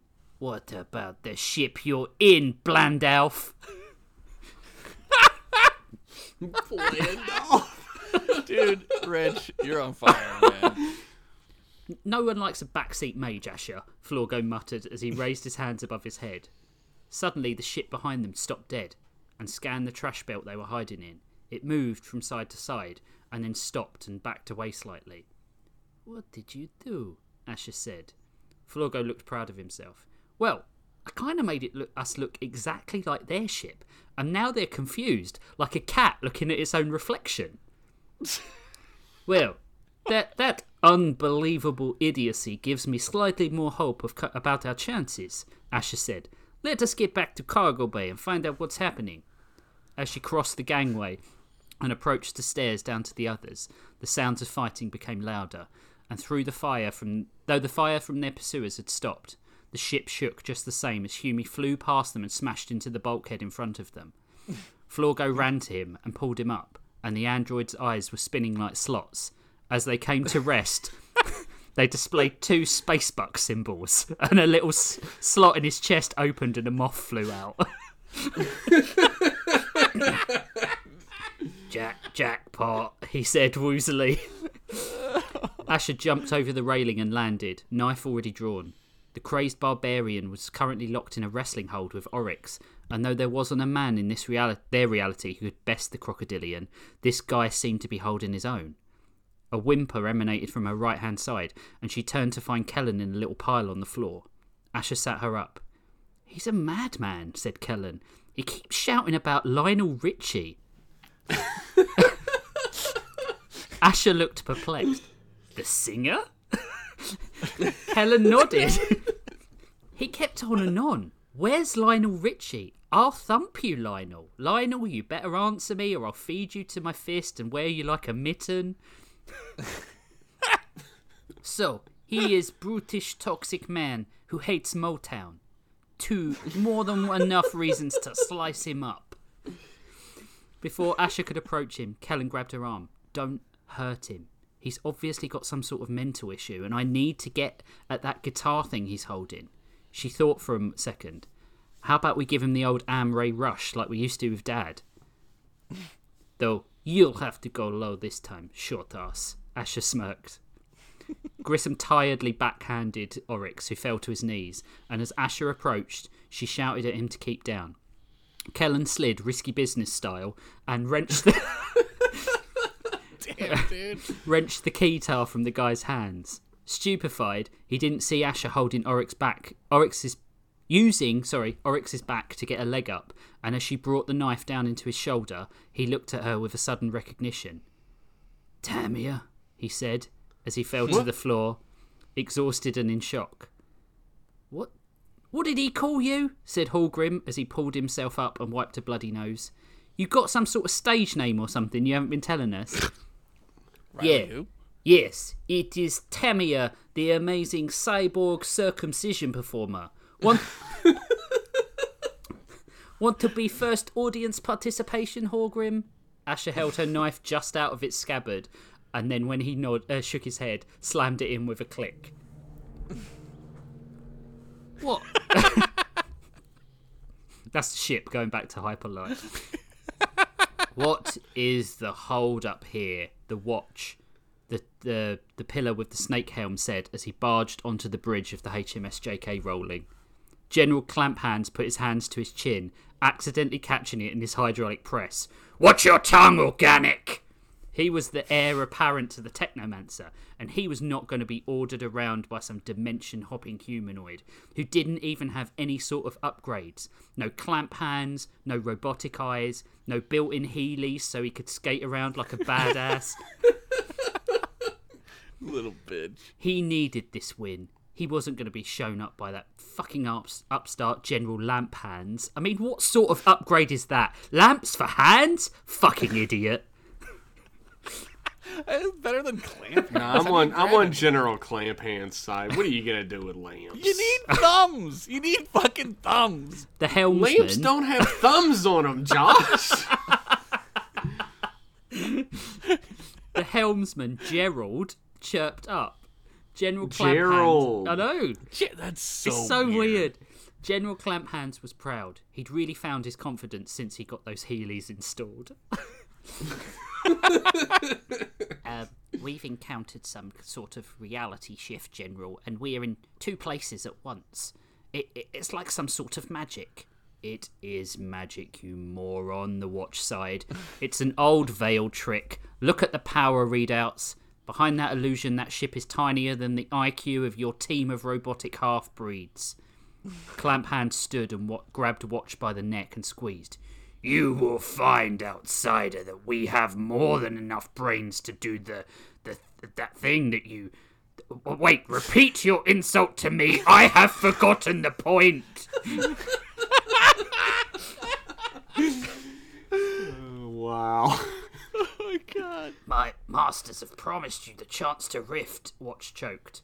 Just do what we asked and retrieve the girl, and you can go back into the past yourselves and help your Technomancer to win his war. You'll bathe in glory, so long as I have Kellen. General Clamphands let Watch fall to the floor, then moved to the navigational station and tried to grab the joysticks there, but his clamps kept sliding off the column and he sighed. He turned to a subordinate and whispered hurriedly, Gerald, will you please set course for the other ship? He needs fucking thumbs, dude. Grissom woke to the sound of hubbub as people bustled around him. He felt like his head was about to burst, as if he had downed too many firewaters the night before, or had listened to Lionel talk about how, if you can get past some of the Christian allegories, Battlestar Galactica really is one of the greatest sci-fi epics ever. Oh my god. That feels like it was directed at someone. He looked around slyly, pretending to still be unconscious. There was a cyborg and a droid that reminded him of Heath, though for some reason he seemed to be wearing the exact same outfit as Grissom. There was some sort of giant alligator who was reading a book on particle physics, and a hooded blonde rogue who gave him some serious Tamiya Santo vibes. And then, at the foot of the camp bed they had set up for him, sat a teenage girl with Doots Keytar across her lap. These guys didn't seem like they were working for Clamphands or that idiot Lamp Hands. They didn't seem like they belonged here at all. Were they alternate versions of his crew as well? We'll leave in 5. We need to get planetside and dodge whoever is chasing us to find Butch Coxody over there. The blonde psychopath yelled across the bay. Everyone pack light. No, Hallgrim, you cannot pack quantabyte drive of classic 80s porn. Do not look at me like that. Wait, haven't you already got quantum computer for brain? What do you mean you save your catalog in case of a full information blackout? That's so weird. What are we seeing the future today? I know. Her voice faded into the distance. A diminutive little guy who reminded him of Ludwig wandered over to Kellen. He was dressed in some Dungeons and Dragons nerd shit, and Grissom wanted to immediately sit up and smack him in the face or go get him laid or something. So, Kellen, any clues what that thing is? The boy nodded down to the keytar. The girl shook her head. No. But it's obviously magical. I can feel the energy coming off of it. The guy looked like he was trying to open rifts with it. Badly, obviously, because of his giant meaty hands, but still, I didn't know there were machines that could do what I do. But then, I suppose before Raph, I thought I was the only one who could do what I do. So they weren't working for the Technomancer, or with the Technomancer remnants. They seemed clueless to what it was they were embroiled in, and what Doots could do with that thing. Hey mister, who's Doots? The girl asked. Grissom tried to ignore her, but he could feel himself tensing up. Don't bother trying and pretend you aren't awake. Your lips move when you're thinking. Grissom opened his eyes to find them all looking at him expectantly. I would like to sever your bonds, sir, the reptile said, taking off his glasses and putting them in his pocket. You don't seem to be showing any signs of hibernation sickness now. Can I have your word you won't try and attack us again? That prick used me like a baseball bat, and you're gonna... Hallgrim started, but Asher turned to him and glared. One more word. I will replace your operating system with loop of me doing this forever. She cleared her throat and then did this. Honk! Honk! Honk! Until Hallgrim held his hands up. All right, all right. What the That would be annoying. Yeah. That's fucking yes, fucked it up, would. man. It seems really specific, though. I ain't planning on attacking yous, Grissom said.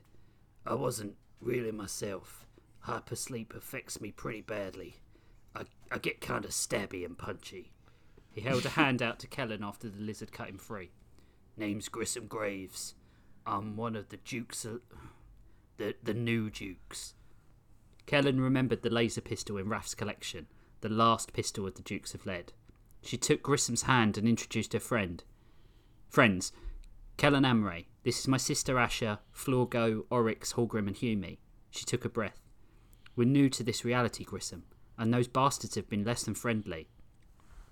Clamp Hands is after that thing you have on your lap.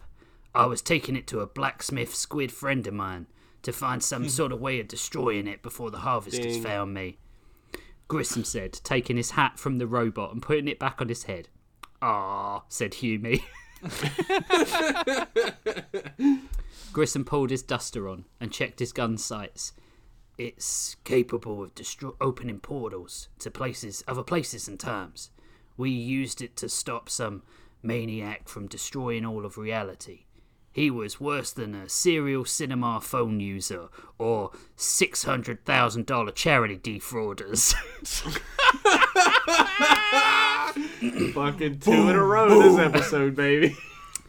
I had a crew like yours, full of well-meaning freaks and annoying little piss ants. Few of us didn't make it. The airlock blew, sending the crew sprawling across the bay, and as Grissom sat up, he saw a crew of cyborg bellends filling into the bay. With them stood a man he didn't know in a snake helm, and General Clamp Hands himself. What a sad story, Graves. Let me play the Omniverse's smallest violin for you. He tried to do the gesture with his clamp, then sighed and turned to another harvester. Gerald, if you please. Gerald brought his thumb and forefinger out and rubbed them together. To be continued.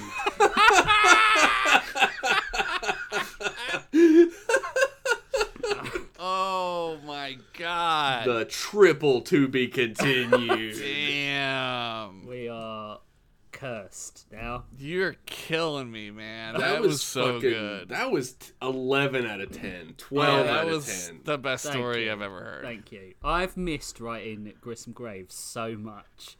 Like, I had an Dude. idea a couple of episodes ago to put him in, and I was just like, I've got to put him in now. And then, like, it was like putting on an old pair of shoes. It's really weird. Yeah. Dude, I could. It's so weird. I could tell, like, just the way that you were speaking in the beginning. I was like, this feels like. I'm not kidding. Like, I'm like, this feels like fucking like the old universe. Yeah. Like, Yeah. I agree. I knew it, man. I wanted it to feel like a movie opening. Yeah. You did mention there was a camera. Story camera. Story camera.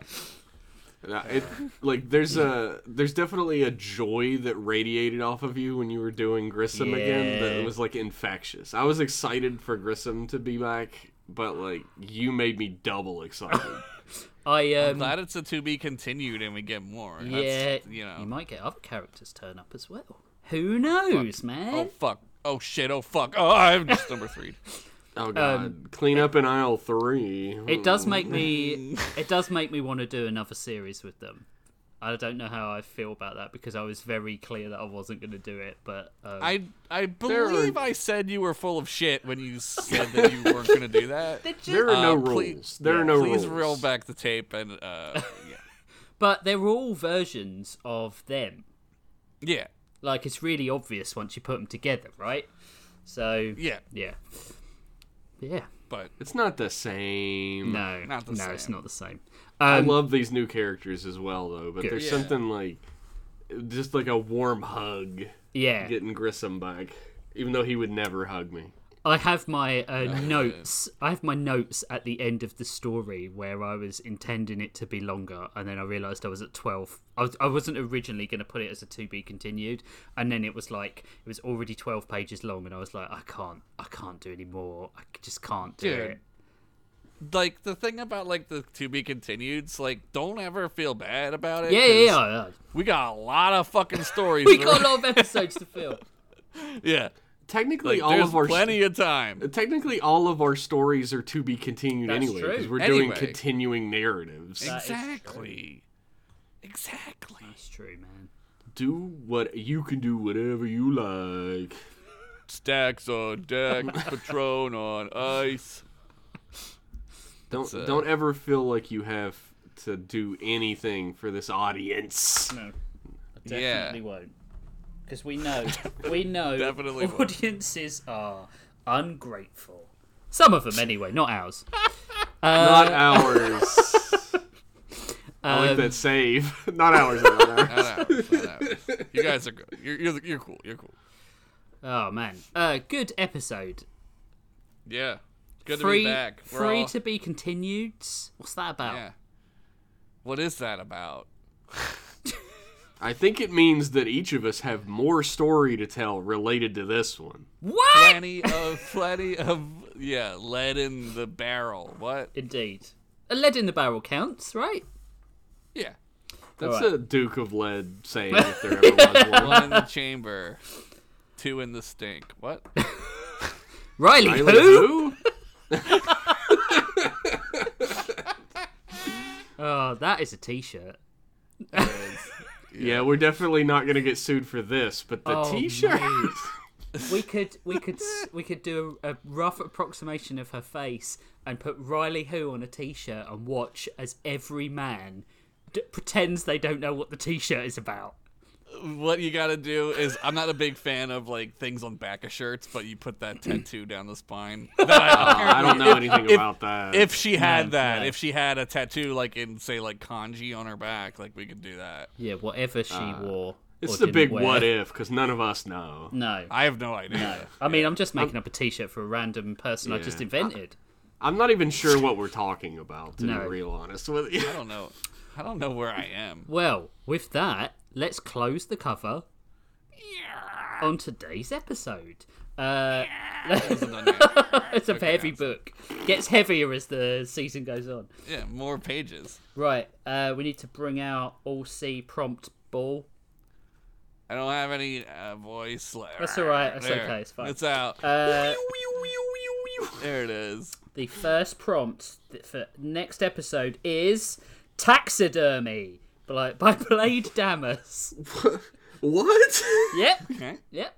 And second prompt is Coffee by Surge Skunk. Taxidermy and coffee. Nice. Go together. I just learned that I like coffee for the first time in my life. So Oh, wow. It's good timing. I will Coffee give rules. anyone who doesn't like coffee, I'll give you a hint. Use oat milk instead of regular milk. It is really good to give it like a nutty You should taste. see my face, right? I'll give you some nutty taste. Oh, Riley Hood. Change that to scrote milk, baby. Look, the real secret for me is like I would drink coffee once in a blue moon, but it would be one of those like frappe fucking dessert things. And I just started trying out coffee flavored candies. And I was like, wait, this is good. Yeah, and they're delicious. Crystal was like, this tastes like almost black coffee. And I was like, oh. So I tried coffee with just a tiny bit of cream in it. And I was like, actually, this fucking rules. Dude. I didn't like coffee my whole life. I'm 39 million years old now. 39 million. Actually, 37 million years old. Yeah. That's the time when you start to love coffee is 37. Because you have to in order to cope with the misery of life. Here's the thing, like, I always thought that caffeine didn't affect me very much. Because I drink a lot of soda. But I had 1 cup of coffee and I could not get to sleep that night. It turns out, I looked it up, coffee has 4 times the amount of caffeine in it that soda does. Dude, I used to fucking drink like 4 espressos a day. Yeah. Like, I was obsessed with caffeine. Like, I love caffeine. I wish caffeine was my dad and my mom and my wife. Won't drink brings caffeine. up some questionable problems in the relationship. Yeah, I didn't think of that. I'm going to move quickly past it. Now let's stew in it for a while. Yeah, stew in that. Yeah. I don't drink coffee after lunchtime because it will keep me up all night. Genuinely now. I can't do it. This fucking responsible. Hey, I've been trying to go to bed at like midnight every night. I'm like set a schedule like a grown ass man. Is it working? I'm doing a little better. I'm getting better. I'm proud of you. Traitor. I'm proud of you. I mean, I still stay awake till like 2 every now and then, but who doesn't? I try to go to bed at like between midnight and 2, and I fail horribly every night. Yeah. When I was in therapy, the therapist was like, do 2 things for me. Don't be negative about yourself, like correct your own negative thoughts. Like just like if you think something about yourself, instantly think something positive about yourself and set a bedtime. And I was like, all right, whatever, therapist. And so I did it and engaged with it. And those were 2 of the massive stepping stones to not wanting to die anymore. I guess my question is, if I can't sit around and shit on myself mentally all day long every day, what am I going to do with my life? That's the most depressive ass fucking shit I've ever heard. That's literally what depressed people say, Jeff. That is true. Nah. And that's the second thing they say. Nah, exactly. Well, what's the third thing they say? Fucking giddy up rawhide? I bet not, fucker. You can't like fucking decide what I'm saying next, bitch. That's the 5th thing. Yeah, so that's the episode. If you want to find out anything about Storylords, then you can head on over to storylords.card.co. That's card with 2 R's, and you can see episode art, find out what the next episode prompts are, find out all about our other episodes, about us. It's a great little website. Big thanks. Keener size. Yeah, all that stuff is on there. That's in there. That is on there. Well, we tried to put it, and there's not enough characters in the description to say how long it is, so it's a rough approximation. It's like cuneiform or something. Big thanks as always to Vidison for the use of his music, and for sending a third of us presents. Rich. He hasn't responded. Who got the present? He got Jeff a Mega Man pin. No, he didn't. Was it a Mega Man pin? Yeah, it was a Mega Man and Rush. It was adorable. Yeah, I'm sure. Thanks, Greg. I love you. Yeah. So, what'd Josh get? You can find out a third of you. I said 1/3. Oh, 1/3. Okay. So if you One want to turd find of out us. anything about Vidazon, you can follow this third of the link I'm going to give you, Vidazon dot. No, I'm only joking. .card.co. This is a rough episode. I'm only teasing him. How am I? And you can Look, find out all who about his who work. has had dinner with Greg? I One live third of the across podcast? the world. I would have dinner with him anytime he wants if he was in my country. Wow. So I'll be in your country. there is a way in which Without the O? yeah, absolutely. There is a way that you, the viewer, can support, or listener as the case may be, can support the podcast, and that is heading on over to patreon.com/storylords. For as little as $5 a month, the price of, what is $5 a month now? Nothing. Oxygen, a cup of water. Commercials with Netflix. For the price of Netflix, oh, that's a big ask, really. For the it's price like of $6. a couple of chocolate bars, I think you Netflix can- with commercials is like $7 and something now. Is it 7? So for the price of a couple of chocolate bars, or candy bars as you would probably call them, you can support the podcast. We also call them chocolate bars, you fucking weirdo. Yeah, you Whatever. fucking cling film. man. Whatever. For a big Damn. bottle of Coke, which might not even be Coke, it might be 7-Up, but for some reason some Americans call it Coke still. 7-Up is clear. Yeah. Who the fuck? Yeah, I know. And someone in Texas, who I used to know, used to call all soda Coke. All soda Coke. Yeah, that's the like fuck a is deep that? south Texas. thing. They're not a part of America. Yeah. anymore. So, Yeah, they've seceded. It doesn't matter. Just fuck them. so for that $5 a month, you can join our super cool Discord, read our stories, and suggest prompts. So if you were thinking taxidermy, who the fuck suggested that? It was Blade Damus, by the way. Then you can suggest a better one if you think you're so good. Come on then. If you think you're good, come on, do it. See what you've got. You're so fucking smart.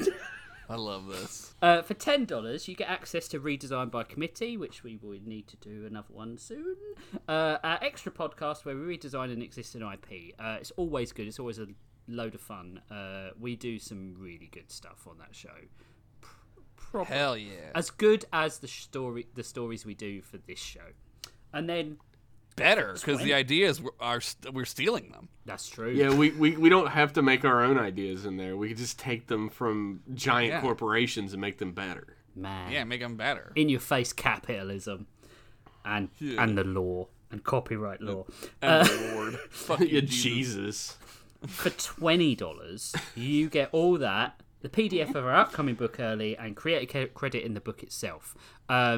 We probably are going to do something with the Patreon soon in terms of adding some new stuff, which we've talked about but not actually done yet. We are? Yeah, we talked about it. We did this it. last episode where you were like, "We are." We had some options of things Look, we were going to I potentially only do. got the You've 5 been in a jokes, fever. Rich. I'm just cycling through. So there might be some more things at the $10 or $20 limit. So it's worth upping your pledge soon. We'll tell you when. If you want any other info on the show, Right now. you head over to storylords.card.co as said before. Or if you want to support us in another way, you could head on over to wherever you listen to this and review us, because reviews mean more views. That's right. That's a weird rhyme I didn't mean to do. It's not really a rhyme. That It's was just the same good. word. That was great. And Let's see if we have any new reviews. No. see, that could have been I love you. doing that every time. Put the crickets in, and That could have been you. That could have been you helping us get another listener. Please do it. I We still joke. have and 5 I- stars. no, it really is good to do. yeah. Like, yeah, for sure. It helped Tell us. people about us. I think We're there the was internet's a period, only 5-star rated podcast, as far as I the know. only Yeah. one, the only one. There was a period where we got a lot of reviews, and the Patreon jumped by double.